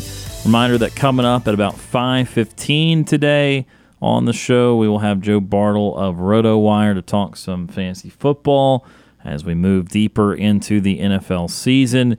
And also a reminder for programming here at Tiger Communications, big night over on FM Talk 93.9, as we are a proud home here in East Alabama of the Super 7. And starting tonight with that 7A game, a huge one between Thompson and Central Phoenix City. So that can be heard starting airtime around 6:30 on FM Talk 93.9. And, of course, now Auburn commit Cam Coleman there for Central Phoenix City, and there'll be a lot of other players all over the field that will be going to colleges and playing big-time college football. So we'll have that game at 7 o'clock, 6:30 airtime, and then right here after the conclusion of our show, kind of leading you up until kickoff of that game, Brooks Childress and TP Hammock with the final high school coaches show of the year. They'll be previewing that game as well as the other 6 games there in the Super 7. So that's directly following us here at 6 o'clock on Tiger 95.9. So got the high school games coming up. Going to be a lot of fun, the Super 7. Going to be busy in Tuscaloosa tonight. There's a Republican presidential debate. Oh, is that tonight? That is in Tuscaloosa, wow. Yeah. So that's going to be busy in that area. But big time opportunity there for the Super 7 and everything going on with that. So a few more minutes left in this hour. We've been talking a little bit about high school kids and that the NIL opportunities and recruiting world and that sort of thing. And, of course, Auburn has really gained momentum in recent weeks. Really, they've been slowly gaining the momentum all year long in the recruiting world. They just had a very dark place to try to pull themselves out of. And now with the commitment of Cam Coleman at the end of last week, got into around 10th, 11th in the recruiting rankings. I know Rivals redid their top 250. I think Cam Coleman moved up in the top 5 there. Yep. I mean, it is warming up. And, of course, the recent chatter, Tom mentioned this at the very beginning of the show, but in the high school ranks for Auburn, really trying to take a hard swing at K.J. Bolden, the 5-star safety committed to Florida State. And he's somebody that had a live commitment. I remember watching it at my apartment a couple months ago and picked Florida State. And now he visited Auburn. He freeze visited him. And there's some traction there. Well, where it will go, we don't know. I don't. Again, this is far more recent than the Cam Coleman stuff because Auburn was, of course, working on him for months, and they've been working on Ryan Williams for months and that sort of thing. But looking at the class, I will say the two things I think that the biggest needs, I've said all along now that you've got Coleman, offensive line, still need another guy there. Colin Eccles would really check that box, and they're still trying for him. They got him on campus a couple times in the month of November. But then the second need would be another defensive back or safety because the Auburn does lose a few guys because they're out of eligibility that played and started this year. And if they can get a premier player on the back end, look, they've already got a big-time player at linebacker in DeMarcus Riddick. They've got Waller, the Florida flip on defensive end, who's a top 100 player. They could then say they have one elite recruit at all 3 levels of defense to go along with their immense wide receiving core, some other solid DBs that they've got, big-time offensive lineman DeAndre Carter, Walker White, a strong 4-star quarterback. I mean, again, it's a lot easier to talk about when you're saying that, hey, almost every single position, there's someone that is very highly valued in the recruiting cycle. But, yeah, if they could end up getting K.J. Bolden or someone else even close to that caliber to round out this class, I mean, it will, again, solidly finish in the top 10. Right. They're tight end wise, Martavius Collins is committed, and there's some other guys that they're looking at. One of them is Willie Rodriguez, 6'4", 230-pound tight end out of Covington Catholic up in Park Hills, Kentucky. He's currently committed to Kentucky. Maybe today's news of Brock Vandegrift from Georgia has committed to Kentucky. So I don't know. Maybe Willie Rodriguez might see that as an opportunity to stay at Kentucky. But they're looking at flipping several tight end guys. Willie Rodriguez committed to Kentucky. Amir Jackson, Florida commit, and Michael Smith, South Carolina commit. So looking at some of those guys on the offensive line, DeAndre Carter is the big-time kid that is committed out of Mater Dei High School out in California. It felt like Auburn was solid for him, and then it turned into a bit of a recruiting battle between Auburn and Texas, and Auburn got one that, well, until he signs, it seems like for the moment Auburn has he made the announcement that he is solid with that he was ending his recruitment, no more visits, and that he was solidly 100% committed to Auburn. So we're going to assume DeAndre Carter is coming here. Still looking for some other guys. Seth Wilfred, Favor Edwin, Cohen Eccles is a big one that they've been after. So they've got some guys on the offense on the offensive line that they're really looking for, and just trying to round some of that out. Defensive wise, it's really the Bolden thing just really that I thought that was over and done with. Honestly, I thought the KJ Bolden thing once he committed to FSU, I thought that was done, and then all of a sudden, bam, he's on a visit, and then all of a sudden, bam, they're making a in-home visit to him. Yesterday, I think it was, they made an in-home visit to him. Well, he visited here on Monday, and then that's right. He visited here Monday, yeah. And then today, I guess today's Wednesday, but I thought the Freeze visit and home was today. So defensive backs, you're right now you have 5 committed. Amon Langanis, Jalen Crawford, Kinsley Faustin, Caleb Harris, and Laquan Robinson is a JUCO. All those guys are committed. Obviously, KJ Bolden, like we just talked about, is another huge target. They're looking at a couple of other potential portal targets. So trying to fill some of that out, but they've already got a big group of commits that are already here. And so then linebacker-wise, you've already got commits from DeMarcus Riddick, which was a huge get, D'Angelo Barber and Joseph Phillips. Phillips was the flip from Georgia. Or no, he didn't flip. No, Riddick was the commit. Riddick was the flip. Phillips is the battle. Kid. Phillips is from right down the road at BTW, right? Yeah. Yeah. Everybody thought he was going to Georgia, and he committed to Auburn. So you got DeMarcus Riddick, D'Angelo Barber, Joseph Phillips committed. It doesn't really look like they're targeting any more high schoolers, but there's a portal target, Chris Paul Jr., that they're looking at. We'll see what happens there.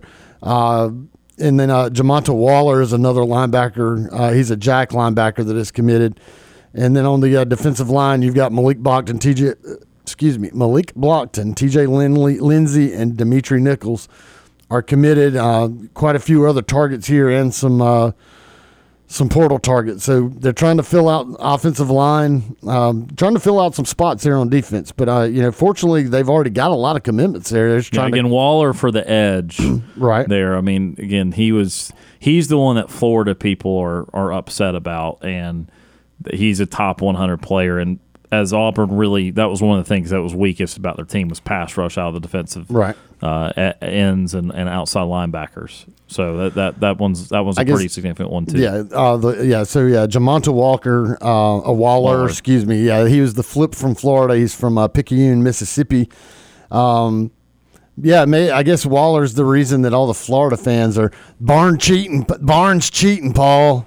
All over social media on Twitter today, apparently a bunch of the Florida message boards are convinced that Auburn is and Hugh Freeze are in tune with the mafia and stuff to get money. It's very comical.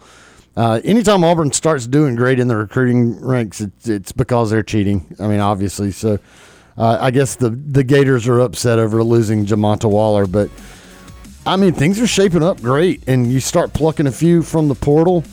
Let's go. But again, like where we talked about, I do think they need to go after a quarterback because I'm just not sold on old Peyton Thorne. I really was before he got here, and we actually got to see him firsthand. I think they need to go big. We are out of time with hour number 2, and hour number 3 we'll try to go big as we'll continue our college football conversations. Also at 5:15. Joe Bartle of RotoWire will join us. If you want to give us a call, in the meantime, 334-887-3401 locally or toll-free 1-888-9-TIGER-9. Sports Call returns after this timeout.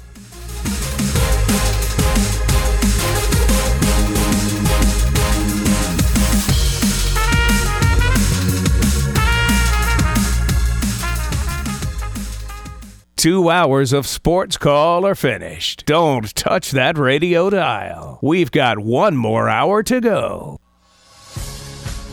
Whether you're leaving work, cruising around town, or listening on demand, we've still got some fun left for you.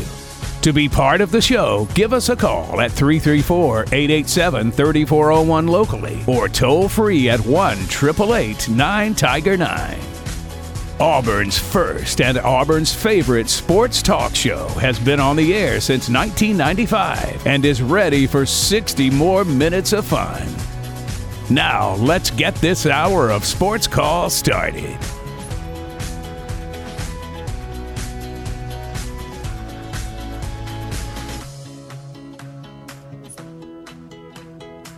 Third and final hour of Sports Call starting right now. Tiger 95.9, the Tiger.fm, and the Tiger Communications app. Ryan Lavoie and Tom Peavy with you here on this Wednesday. Again, reminder coming up in about an hour, the final high school coaches show of the year. Brooks Childress, TP Hammock will set you up for the Super 7 here, and they'll do about a 45-minute or an hour show leading up until FM Talk 93.9's coverage of the Super 7, Thompson versus Central Phoenix City. That can be heard again, 7 o'clock, FM Talk 93.9.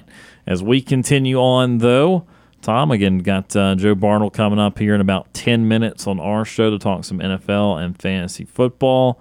You guys were talking to me during the break that you're in your final regular season week. Are you going to make the playoffs, Tom? I think so. Yes, no, maybe? I don't, how many? Who all makes the playoffs? Bro, I don't know. I'm not in this league. I'm asking you, man. I thought everybody got in for at least the first week. Well, I mean, yeah, you might play a consolation bracket game. I don't know. Maybe I should got the commish back in here, Brooks Childress, and asked. I guess that was supposed to be an off-air question. But we'll talk to Joe. We'll try to help everyone out. Let me see where I'm at in the standings. What's your record? I'm 6-7. I'm tied for third. You sound like an NFC South team. Yeah. tied for third in the West division of this, but I'm going up against the last week. I'm going up against Brooks' brother, Blaine. Yes, Blaine Childress, who is the top record guy right now at 11-2. So it's a tough one. It's going to be a tough one for me. But he got beat. He took his second loss of the year this past weekend. So maybe I can sneak one in there. Maybe so. Again, I'm proud to be sneaking just out of the league and not participating in the stress and seeming hard feelings that develop out of the fantasy world. I'm looking at it. So the bottom two are eliminated. So it looks like the bottom two of that have already been eliminated. So I guess I'm in the playoffs. Sure. Again, I think we'll have to ask the commish then on the next break. But we will be talking to Joe here in just a few minutes about the NFL. We'll continue on for the next couple of minutes. They're talking a little bit more college ball. I don't know. This might have been talked a little bit about yesterday's show. I know it didn't really come up on Mondays. What do you think of the bowl game for Auburn, Tom? The bowl assignment, Auburn going to be taking on Maryland there in the Music City Bowl. December the 30th, I believe. What do you think about that? So I will say this. Go ahead and thank the committee for putting Alabama in, because if that bumped Auburn up, because if you didn't have if Alabama and Georgia were both out, then that was going to bump everybody down a little bit, and so that would have bumped Auburn to one of those other bowls, the Duke's Mayo Bowl or the Texas Bowl or something. By Bama getting into that playoff, that allowed Auburn to jump up to the Music City Bowl. I think it's great. Make a trip to Nashville. We all spent quite a few days of the summer in Nashville for SEC Media Days, so we all know how great of a town Nashville is, and it's cool. A very surprising matchup, because none of the projections that I saw had Auburn against Maryland in any sort of way. And I like that because it's something different. I'm tired of seeing Wisconsin in bowl games. We've seen Northwestern in some bowl games. It's nice to have something different. Auburn and Maryland have a little bit of a history. They haven't faced each other since the 83 when Boomer Esiason was a quarterback. Maryland came here to Jordan-Hare Stadium, I think, as the 7th-ranked team in the country, and Auburn beat them here Like I said, Boomer Esiason was the quarterback for the Terrapins at that time. So I like the matchup because it's something new. It's not a first time Auburn's ever played a team and knock off that list of FBS teams that they've never played. That would be even better to play somebody for the first time ever, but you're playing somebody they haven't played or seen since the 80s. So I like it. I like the matchup. I honestly don't know much about Maryland and how they are as a team. I know they're not god-awful. I know they're not world beaters. But it's going to be a tough challenge either way, just, because Auburn is who Auburn is right now. But great town. It should be a great time for everybody in Nashville. It's close enough to home that there should be a huge Auburn contingent there, and I like it. I think that it bodes better for Auburn, and especially for their fans to be there instead of somewhere like Texas or even getting put in something even crazier where it's going to be hard for fans to get to. I'll give my thoughts in a little bit later in the show, but we do need to get to another phone call before Joe Bartle at 5:15. We go back to the Orthopedic Clinic phone line. Jeff from Columbus. Jeff is with us. Jeff, how are you today? Doing great, man. I know y'all got somebody coming up. I don't need a whole lot of time. My dang team couldn't get it done. But let me tell you, I was sitting on the 50-yard line in the Dr. Pepper suite. What is that? I guess it's in the, I don't know. But either way, I've never sat on the 50-yard line of anything, maybe a high school game. But, man, let me tell you, I don't know if it was a horse collar or not because they never replayed it in the stadium because people were booing. They knew there'd probably been bottles and stuff thrown on the field or whatever. So I don't even know if it's a horse collar. I don't even care, really. But from where I'm sitting, you realize how big a 15-yard penalty is when they start marching it off. Golly. It's like they never stop. When you're sitting on the end zone, and you see them march off 15 yards, it doesn't look like they've gotten that much closer or that much further away. But when you're sitting there watching them, you wonder if that ref's ever going to stop. You know what I'm saying? Golly. But it was a cool game. Takes a little sting off when you're eating 2-inch thick tomahawk steaks and lobster and shrimp and all that stuff. So you can kind of drown your songs. Yeah, it was. I've never been treated like that. It was great. But game outcome was bad. But, man, let me tell you, my brother is a Florida State fan. He's the same guy that I sat in the suite with. But he's also an Alabama fan, so he's got two sides to him. But I guess he got tired with the Florida State thing wasn't working out. He had to jump on the Alabama bandwagon, I guess. Now he's back on, but he's not back on the Florida State game. We watched the whole game after this game was over, and like he was saying, he keeps it real. I mean, with that quarterback, like he said, he goes, "Well, go ahead and run the ball 6 yards back, then try to throw a pass, and then just try to just do something crazy, have them run or something like that." He goes, "Yeah, we won, but we got killed by anybody else." He's disappointed that they're not there, but like you say, if you're supposed to pick the 4 best teams, I don't know if they've got the 4 best teams right now, but I don't think Florida State was actually one of them. But it is a heartbreaker. And I've always fought against the 12-team playoff, and I still am, because I just don't believe that a number 12 or a number 11 seeded team with 2 losses or 3 losses deserves even a chance to be the national team, because it's going to happen. They're going to make the run. What will it be? 3-4 games? Somebody's going to make the run one day, and it's going to be, it's just not going to be the true national champion, I don't believe. But, kind of like Georgia, they lose one game by 3 points. And I forgot until I walked halfway to the Omni that we missed a field goal. I go, wait a second. But the guy went offsides. Once again, a 5-yard penalty. When you have to back up 5 yards from a 45-yard field goal, it seems like eternity. So, but, man, I know you all got to get to this break, but I'll call back later and give my opinions on the NIL and stuff. But, sure. Man, it was a transfer portal. But you all have a good rest of your show, and I just wanted to let you know that I'm still here, and I haven't jumped off the ledge or anything like that, okay? It did cross my mind. Jeff, it did cross my mind because I was off the last 2 days when I listened to the last two shows on the podcast, and I did not hear you one time. I was like, okay, I hope he calls in next couple of days, or we're going to have to check. I was waiting for you to dang beat that. Yes, sir. That's what it was. But let me tell you, I'm not that way. But I do want to say, I saw something pop up, and tell me if this is even possible, and if you think.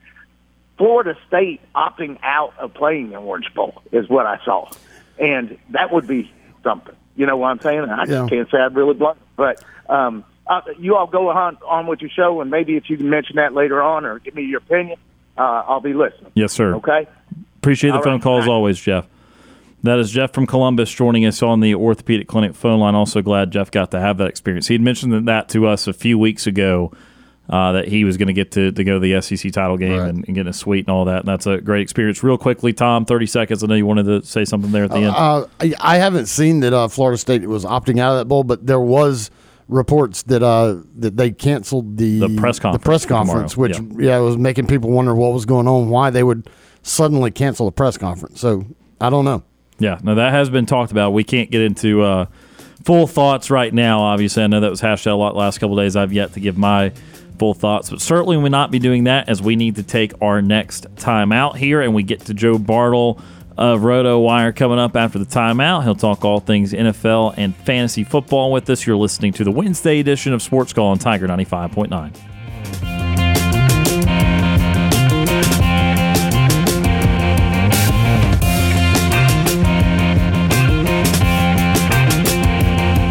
Sports Call has been on the air since 1995. We're done paying the bills. Now back to Sports Call on Tiger 95.9.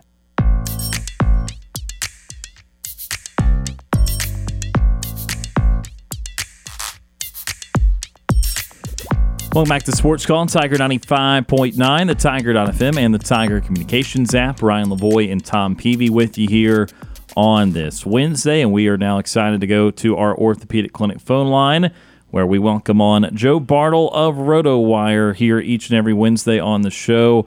And, of course, let RotoWire take care of all your fantasy needs. It's about to be playoff season for most leagues here in the next week or two. So certainly important time for all the matchups and who's in and who's out of the lineup. And, Joe, as always, we appreciate the time. How are things in your world?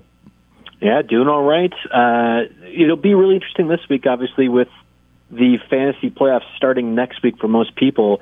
Do-or-die situation. Thankfully, you're not likely relying on any Cardinals or Commanders who have bye weeks this week. But I will once again petition to the NFL, stop having bye weeks on very critical weeks of the fantasy season. You are in bed with gambling and fantasy sports and everything else like that. I think the least you could do is think about us a little bit and not have these bye weeks at such a critical time. That is something that they are getting more involved in, although they're also trying to limit their players from doing that. So it's a little bit of a catch-22. But, Joe, I do have a question to start off with from one of our other guys that's sometimes on the show but not on the show today. And so he has a start-sit question for you. So go ahead and ask that on his behalf.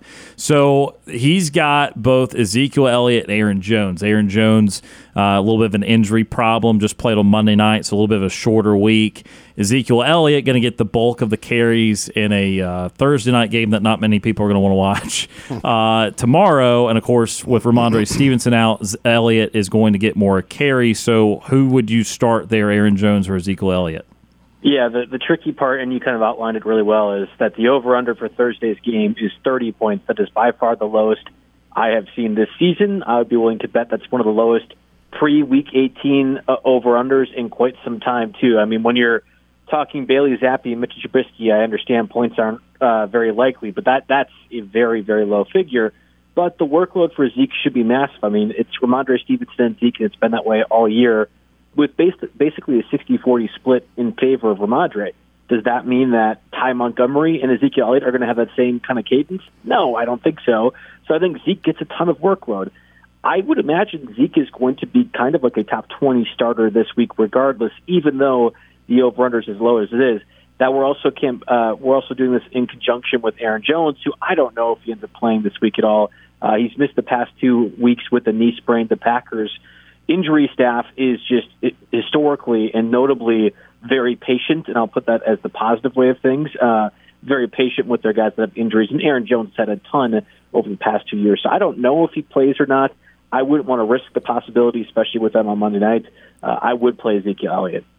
All right, let's look at some stuff around the league, Joe. And we talked a little bit about the 49ers and Eagles coming in last weekend and the perceptions of the team. And, man, the 49ers were very good.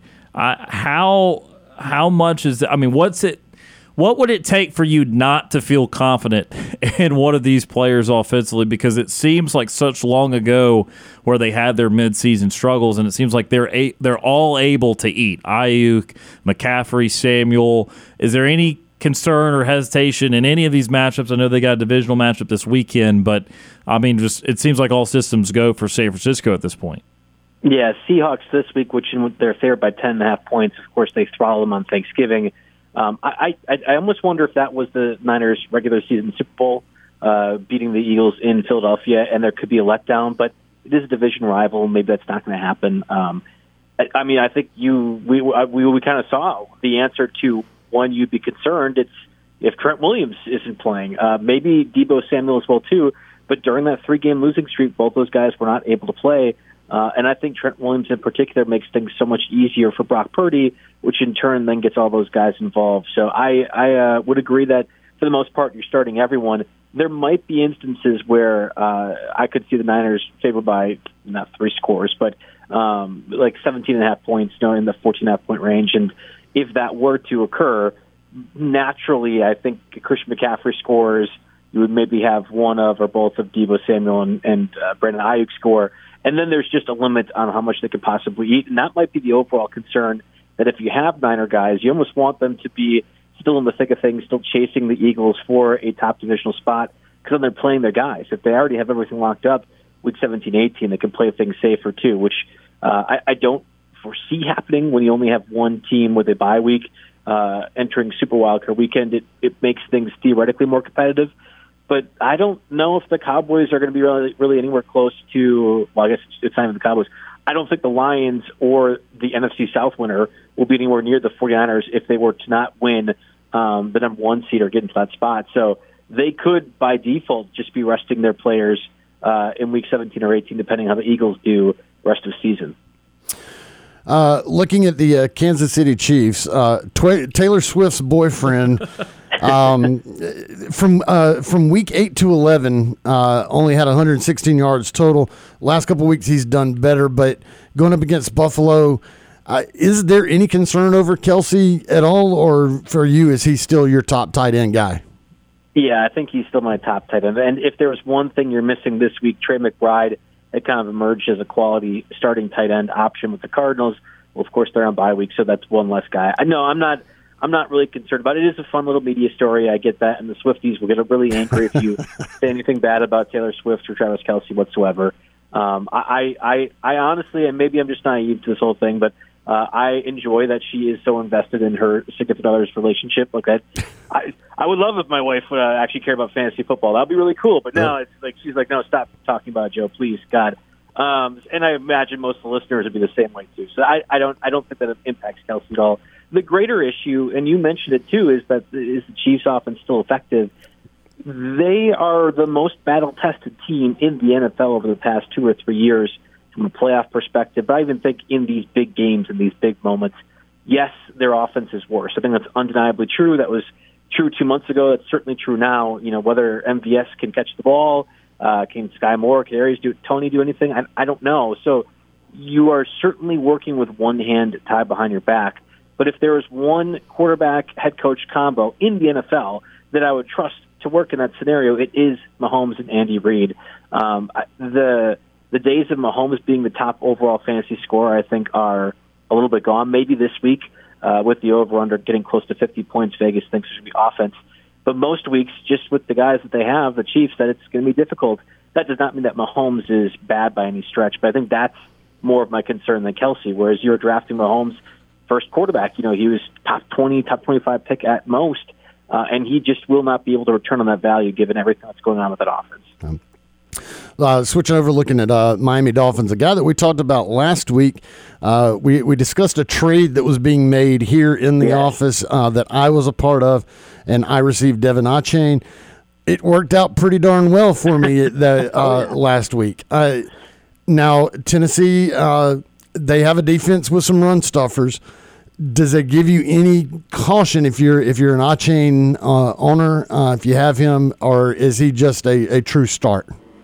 Okay, so I tweeted about this on Sunday after he went for another 2 touchdowns and 100-plus total yards, and every single time somebody's asked me a Devon Achane question, I have gotten it wrong. And there has been no more infuriating player in my entire career at RotoWire than Devon Achane.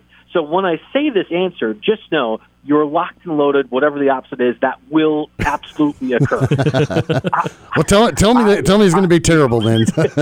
I am worried about the Titans' run defense. That is one thing they're very good at. And their pass defense is really atrocious, like we saw last week against the Colts, where Michael Pittman and Alex Pierce go off as well. So I don't know if there's going to be a running avenue per se, but over the past couple of weeks, when Achane's been healthy, it's been, okay, I'll do this in the fourth quarter when the game's already out of hand and we want to save Raheem Mostert. Well, that's going to occur. So by default, I do think the workload for Achane will be fine this week where you can start him. However, and this should give you should give you at least a bit of confidence, because I'm going to be, once again, be smidging the name of Devon Achane. The rest of season schedule for the Dolphins is really, really challenging. We're going to find out whether or not they actually are the AFC's number 1 seed in the coming weeks. They got the Ravens. I think they have the Cowboys and possibly the Eagles as well. Maybe it's the Bills for Week 18. But 3 of those next 4 or 5 will be against actually competent teams.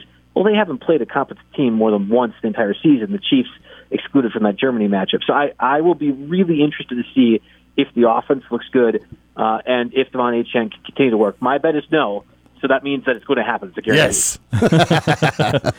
And Joe, let's look at a game that's going to be impacted by one of the biggest wild cards in the sport, which is weather, and that is the Baltimore Ravens taking on the Los Angeles Rams.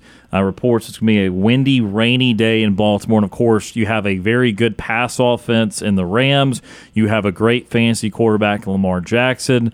How will the weather potentially impact the fantasy implications of that game? It's fascinating. So you guys don't probably deal with this as much, although I'm not familiar with your weather, as I am Wisconsin. Typically, if somebody in Wisconsin's earmarking a day a week in advance, it's going to be astronomically bad. Like, there's very few instances where I can think of where somebody's like, all right, hey, Joe, weather is going to suck next week Sunday, and then it hasn't actually not been horrible. Like, that maybe like on a scale, because you've already been preparing so mentally that it's going to be awful, that when it's only 75% awful, that's fine. So when we're talking about that same conversation for Baltimore weather, that makes me a little bit nervous. I mean, that's going to be not just a pivotal game for 2 teams that are competitive, but from an NFC and AFC playoff perspective, there's a lot on the line. The Rams' offense has been great. It's been inconsistent, though, right? I mean, Puka Nacua had the big touchdown last week, and then we had Kyron Williams in the fourth quarter really go off. But when you're only scoring two every 4 quarters, that's not going to work against the better teams. And I do think the Ravens kind of qualify in that range. That there could be gusty conditions and rainy stuff, too, makes me even more nervous about a guy like Matthew Stafford to really meet his profile. And he was kind of a low-end quarterback 1 this week anyway. I'm not sure you were really looking at him as any more than a streamer if you were playing Kyler Murray or Sam Howell. But Lamar Jackson, that's another part of it, too. And we're going to really figure out what this offense looks like now without Mark Andrews. Is it going to be Isaiah Likely as the guy that benefits from that? I mean, they were on bye last week. We really haven't seen it. Or will it be Zay Flowers, Odell Beckham, somebody like that? I'm willing to bet it's Zay Flowers. Like, I think if there's a beneficiary, it's going to be Zay Flowers, or maybe even Keaton Mitchell, the stud fast running back for the Ravens. But I don't know the answer, and I hope that the conditions will allow us to solve that answer, because it's a very critical point, really critical point of the fantasy season to not have that kind of information. And then, Joe, I want to finish with this because, unfortunately, for a lot of teams this year, there have just been an influx of quarterback injuries, and they continued on Monday Night Football this past week with Bengals and Jaguars and Trevor Lawrence going down. And, of course, some of these teams have these really solid records or in the middle of these playoff races, and they all got backup quarterbacks. So I'll give you 2 games here. Colts and Bengals, you got Minshew versus Browning at 7-5 and 6-6. And then you got in Jacksonville, Beathard versus, I guess, Flacco in an 8-4, 7-5 battle. I mean, give me your thoughts on some of these AFC offenses and their backup quarterbacks, and just who you might like a little bit more. I was going to say we lost Trevor Lawrence, but what we got was Flacco, and it feels like Jake Browning is both fantasy assets for the quarterback spots. And, added to that mix, again, it's a 30-point over-under, but Kenny Pickett, at least missing 1, 2, 3, 4 weeks. We'll see what that ends up being. But that's another guy who was at least starting for it. It's been horrible. I don't know what the NFL is going to do about that. It's obviously a bad look for their product, but you can't continue to make more quarterback-friendly rules. I don't even know if that's possible unless you're playing flag football at this point. So we'll see kind of how that develops. Of those two matchups, I think Gardner Minshew will look good enough. The Browns are getting back Denzel Ward. Maybe that makes a difference from a secondary perspective. That defense is already really good. And Flacco looks totally fine in his own right. I said it in one of my Tuesday articles 2 weeks ago, or at least certainly last week, that I think Flacco is better than Dorian Thompson-Robinson. I definitely thought he was better than P.J. Walker, so that he went in there right away, threw for 250 yards. Yes, he had the bad pick, but that wasn't surprising to me at all. He is the best quarterback. In fact, if he was the starting quarterback during this whole Jets venture, I think the Jets would easily be a playoff team, for example. So it's crazy that he was still available at this point of the season. I'm taking the Colts, but I didn't feel good about it when I submitted my article at the time. And then from the Jacksonville Bengals perspective, I mean, we haven't seen it in a while, but C.J. Beathard was a very bad backup, kind of in the same vein of Tommy DeVito and that kind of ilk when he was the backup for the 49ers and forced into time with Colin Kaepernick. I'm not forgetting that just because it was 3 years ago, and I think that offense is worse. Like, worse play caller, no Christian Kirk for the foreseeable future overall. So I'm nervous about C.J. Beathard, not so much about Jake Browning. Not that I want to start him per se, but if you're in a deeper league, I'm not scared off. I was really impressed with what I saw Monday night, and I think that he is going to be a better factor. But I guess that's another conversation altogether with Beathard and everyone else. He's Joe Bartle of RotoWire joining us on this Wednesday edition of the show. Joe, as always, we appreciate the time. Again, you are a very busy man with RotoWire and SiriusXM, so tell our listeners about all of that and where they can follow your work. Yeah, I'm on SiriusXM every Friday, 8 to 10 p.m. Eastern. I'd have the privilege, I guess, of having the show as well tomorrow with live game in jumps to the Patriots-Steelers game. So I'd imagine I will not be having to cut too often the game, given likely no offense. Unless you like punting. I mean, yeah, you could like punters. I don't know if the listeners really like the radio jump-ins to a nice punt, but that's certainly then I won't even be talking at all. It'll just be all punting action and three and down. So yeah, SiriusXM channel 87, both Thursday and Friday this week. And then I mentioned my article already. It's the big betting sheet that I post every week. Take every game against the over-under and against the spread. Positive now the past 5 weeks in win-loss record for both sides of those things. So I have certainly jinxed myself. If I haven't already jinxed myself with Devon Achane, it'll certainly be with the over-unders and that stuff too. But check that out if you get a chance. My Twitter, JB Fantasy Sports. As always, Joe, we certainly appreciate the time with you, and we look forward to talking again next week. All right, sounds good. Thanks for having me on. That is Joe Bartle of RotoWire joining us as he does each and every Wednesday on our program. We love Joe and love the insight he gives us with fantasy football and the National Football League. I appreciate Joe for joining us again today. We're going to take our next time out of the show. Back with more Sports Call right after this.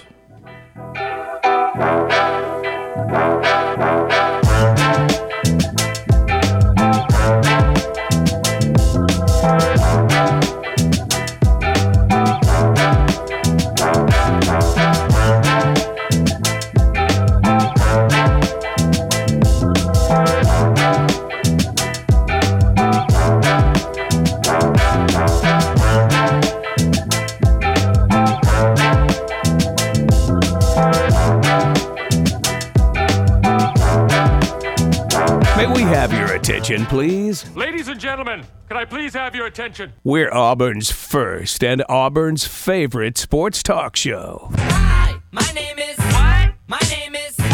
My name is... Sports Call on Tiger 95.9. I'm Jeff Whitaker Jr., former Auburn Tigers defensive tackle and national champion, and you are listening to Sports Call on Tiger 95.9.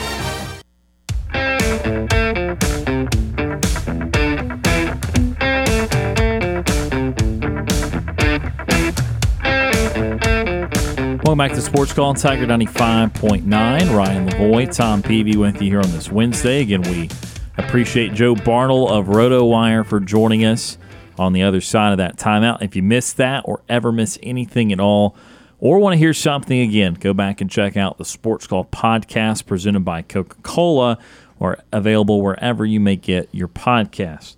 Final 10-15 minutes of the show today. Again, reminder coming up after us, the final high school coaches show right here, Tiger 95.9. Brooks Childress, TP Hammock will preview the Super 7. And speaking of the Super 7, at 7 o'clock on FM Talk 93.9, we will have the first of those 7 matchups in Tuscaloosa, as the 7A state championship game is tonight. And, of course, 3 games both on Thursday and Friday, all available on FM Talk 93.9 here in East Alabama. With our time remaining, I know we hit on some things there with Keith before the Joe Bartle call, so I want to get to some more of that. I know there's been several playoff thoughts. I'll give a few here because I have yet to weigh in. I don't think my opinion is going to be vastly different than others that you have heard in the last couple of days. I do want to have one emphasis on it, however. Yes, I would have gone Florida State. I think, though, that what's gotten lost in this is that the committee did more of a, here's the reasons Florida State's not in, rather than the reasons that Alabama is in. Because Alabama, just like everyone else, had a compelling case. And their case was that they were a team that had steadily improved throughout the year, had accrued a lot of top 25 victories, and beat the number 1 team on a neutral field, the number 1 team that was ranked number 1 all season long by the playoff committee. Like, that is a compelling case. But when we start going down the road of, oh, well, Florida State didn't deserve to be in because their quarterback broke their leg and they weren't the same, that's when we get into stuff that just gets harder to sell and harder to live down. Because, you know, we all saw the Jordan Travis tweets like, I wish I had broken my leg earlier so that everyone could see how good this team was. That's a horrible sentence to have to read. I wish I broke my leg earlier. What in the world? And so, again, that is why it has been tough to take, and I think this was the selection that was actually slightly more controversial, although the better team argument's a great argument, and it's one that I think is right. I think Alabama, with the current Florida State team, would win, absolutely. I think Georgia would probably win. You know, and I think probably all of them would win. I think Oregon would probably win. Again, you go down the line. But, again, to try to talk negatively about Florida State is not a way that I want to describe how to defend this part of it. Talk about what Alabama did positively, not what Florida State had happen, unfortunately. So that is one key qualifier. Again, I think this is just the appropriate way to end this 4-team era, an era that I have never liked from the start. They set this up. They knew what they were doing. They can do math. We can count to 5. There were 5 power conferences and 4 slots. They wanted this drama, and it resulted in this kind of horrible ending to the 4-team era. And I just said it was always senseless. And I know some people didn't even like to go up to 4. I know some people are especially not keen to go up to 12. I get it. There's an array of opinions in this big, beautiful world. But this is my reasoning. I am okay having a few participants that don't feel deserving. I am not okay having a couple of participants that are absolutely deserving not get to play. And I would go back, again, we've talked 4-team part of this. 7 teams deserve to be competing for a championship this year. And I wouldn't argue against any of these 7. Of course, the 4 they put in, I think they all should be competing for a national title. You can have your opinions of who would win what game and that sort of thing, but these 4 teams are good enough and have done enough. They deserve to be playing for a title. Florida State also deserves to be playing for a title as an undefeated Power 5 champion, no matter what their quarterback situation looks like. And by the way, they still, I know it didn't look good on offense, but I heard you guys talk about it. You still won by 10 against the top 25 team because your defense is damn good. So there's still something on that team. That team still deserves it. And then, by the way, I'd still cast a line to Ohio State and Georgia. Ohio State lost on the road to their arch rival, the number one team in the country, by a possession. That's their only loss. Georgia's only loss is on a neutral field to a playoff team by 3 points. Like, those teams should be playing for national titles, but we don't have a system that can hold all that. We only have 4 teams. So this is the perfect year of why 4 was not enough. Now, 8 would probably make sense because I don't know if we'd ever go past 8 because even this year I think we went to 7. If Oregon had beaten Washington, then I would have told you 8 for this year because then I would include Oregon in this spiel too. But losing twice to the same team makes it kind of clear you're not better than that team. Oh. So, I mean, but 7 to me, teams were awesome this year and had a legit argument to be playing for a title, maybe not under the 4-team criteria, but certainly under just a generic, hey, are you good enough? Do you deserve it? Yes, to a lot of those questions. So there's my stance. This was always my stance. I have said this for weeks that we would be here. We are here, and it absolutely freaking sucks for Florida State University. And it was going to suck for somebody, and it ended up being them. And, again, it was the unfortunate reality that finally happened. It kind of happened in year 1 because we had those Big 12 teams with 1 loss. What was it, Baylor and TCU? Right. They didn't name a conference champion. They got left out, and Ohio State got in. And then Ohio State won the title. It was great for Ohio State, but also I would tell you, in a vacuum, 1 loss, Big 12 teams, Baylor and TCU, still could have competed for a national title that year. Maybe not over the 4 that did, but again, in a vacuum, yes, could have competed for a title. And now we bookend it with a situation where we had the most controversial decision of the 4-team era, and a situation where, again, I feel that we would have done just fine having all 7 of those top 7 teams in some sort of playoff. Yeah, and I've said my piece on it all. I understand why they did what they did, and I get it. I think for them it would have been easier for them to explain if Florida State was in there, because you're just like, they're undefeated. They won their conference and they're undefeated. That's why they're in there. Same with the others. Okay, well, Texas has a loss. Okay, well, yeah, but they beat the team who is now the SEC champion by double digits on their home field. So, yeah, we give them the nod because they won their championship. I think it would have just been easier for the committee to explain why they did what they did if FSU was in there.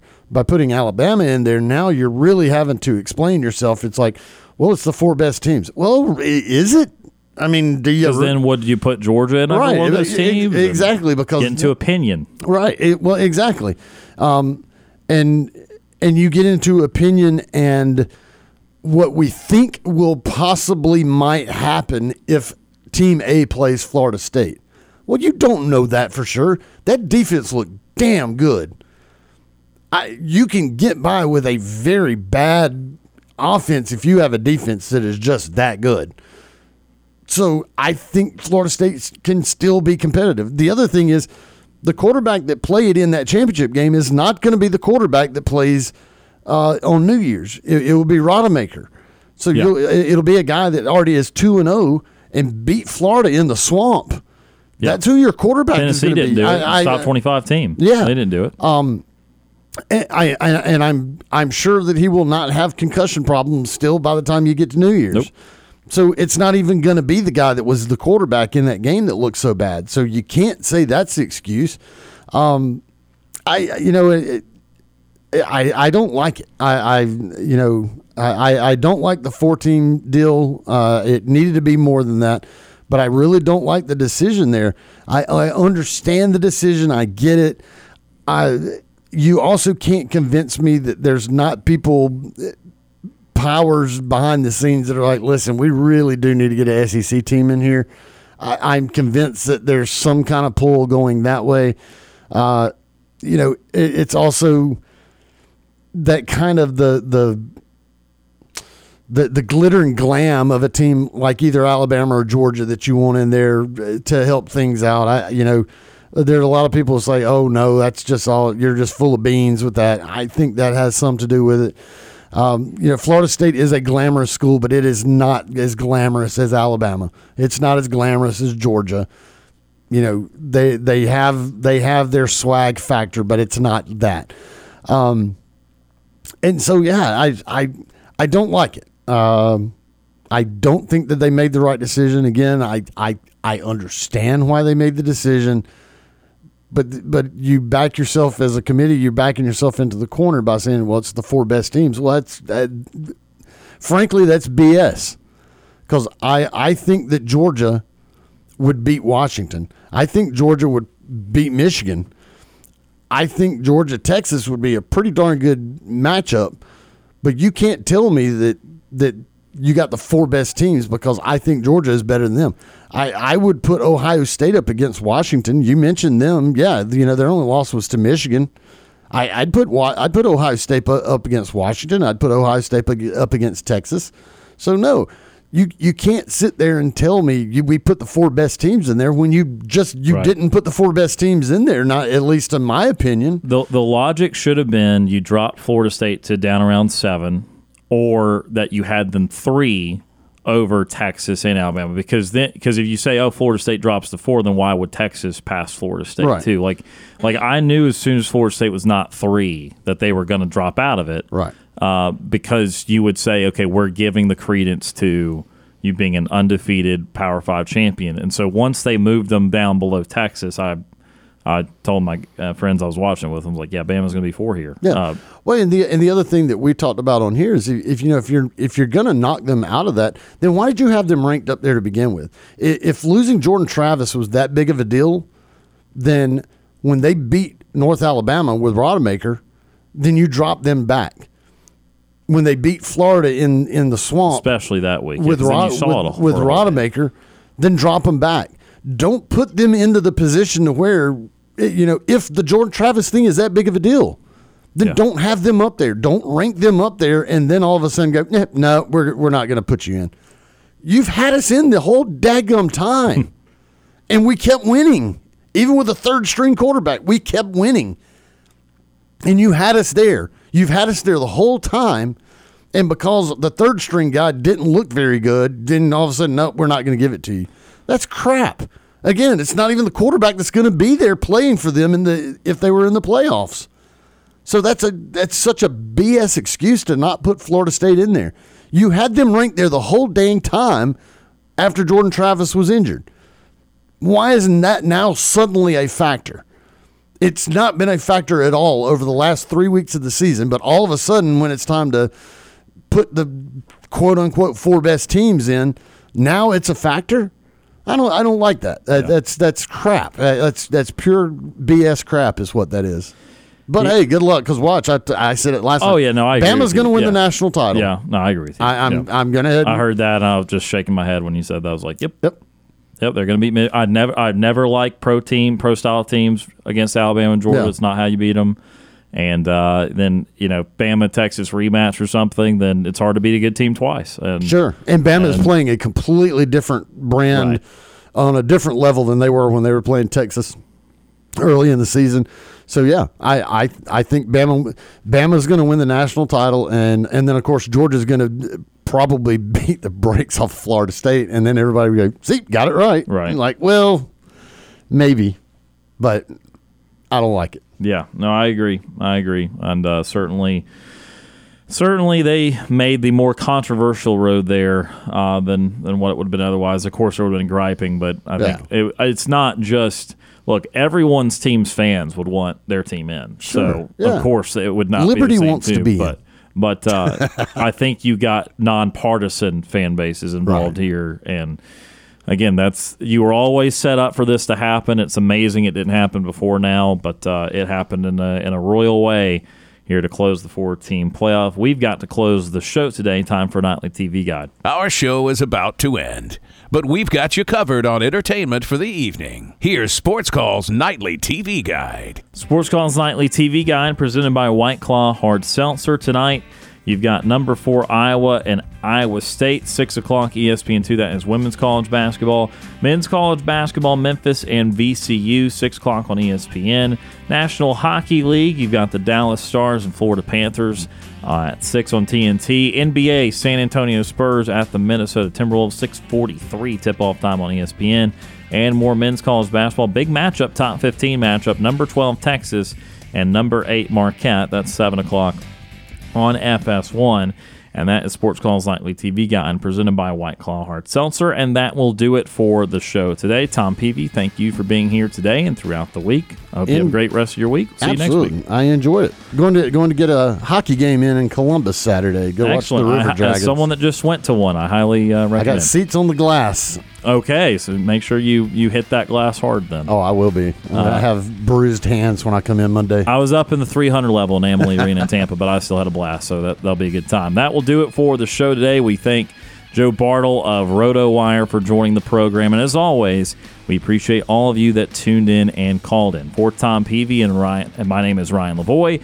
Have a great Wednesday night. The High School Coaches Show is coming up next, and again at 7 o'clock on FM Talk 93.9. The Super 7 begins with Thompson and Central Phoenix City. Have a good night, and we'll talk to you again tomorrow.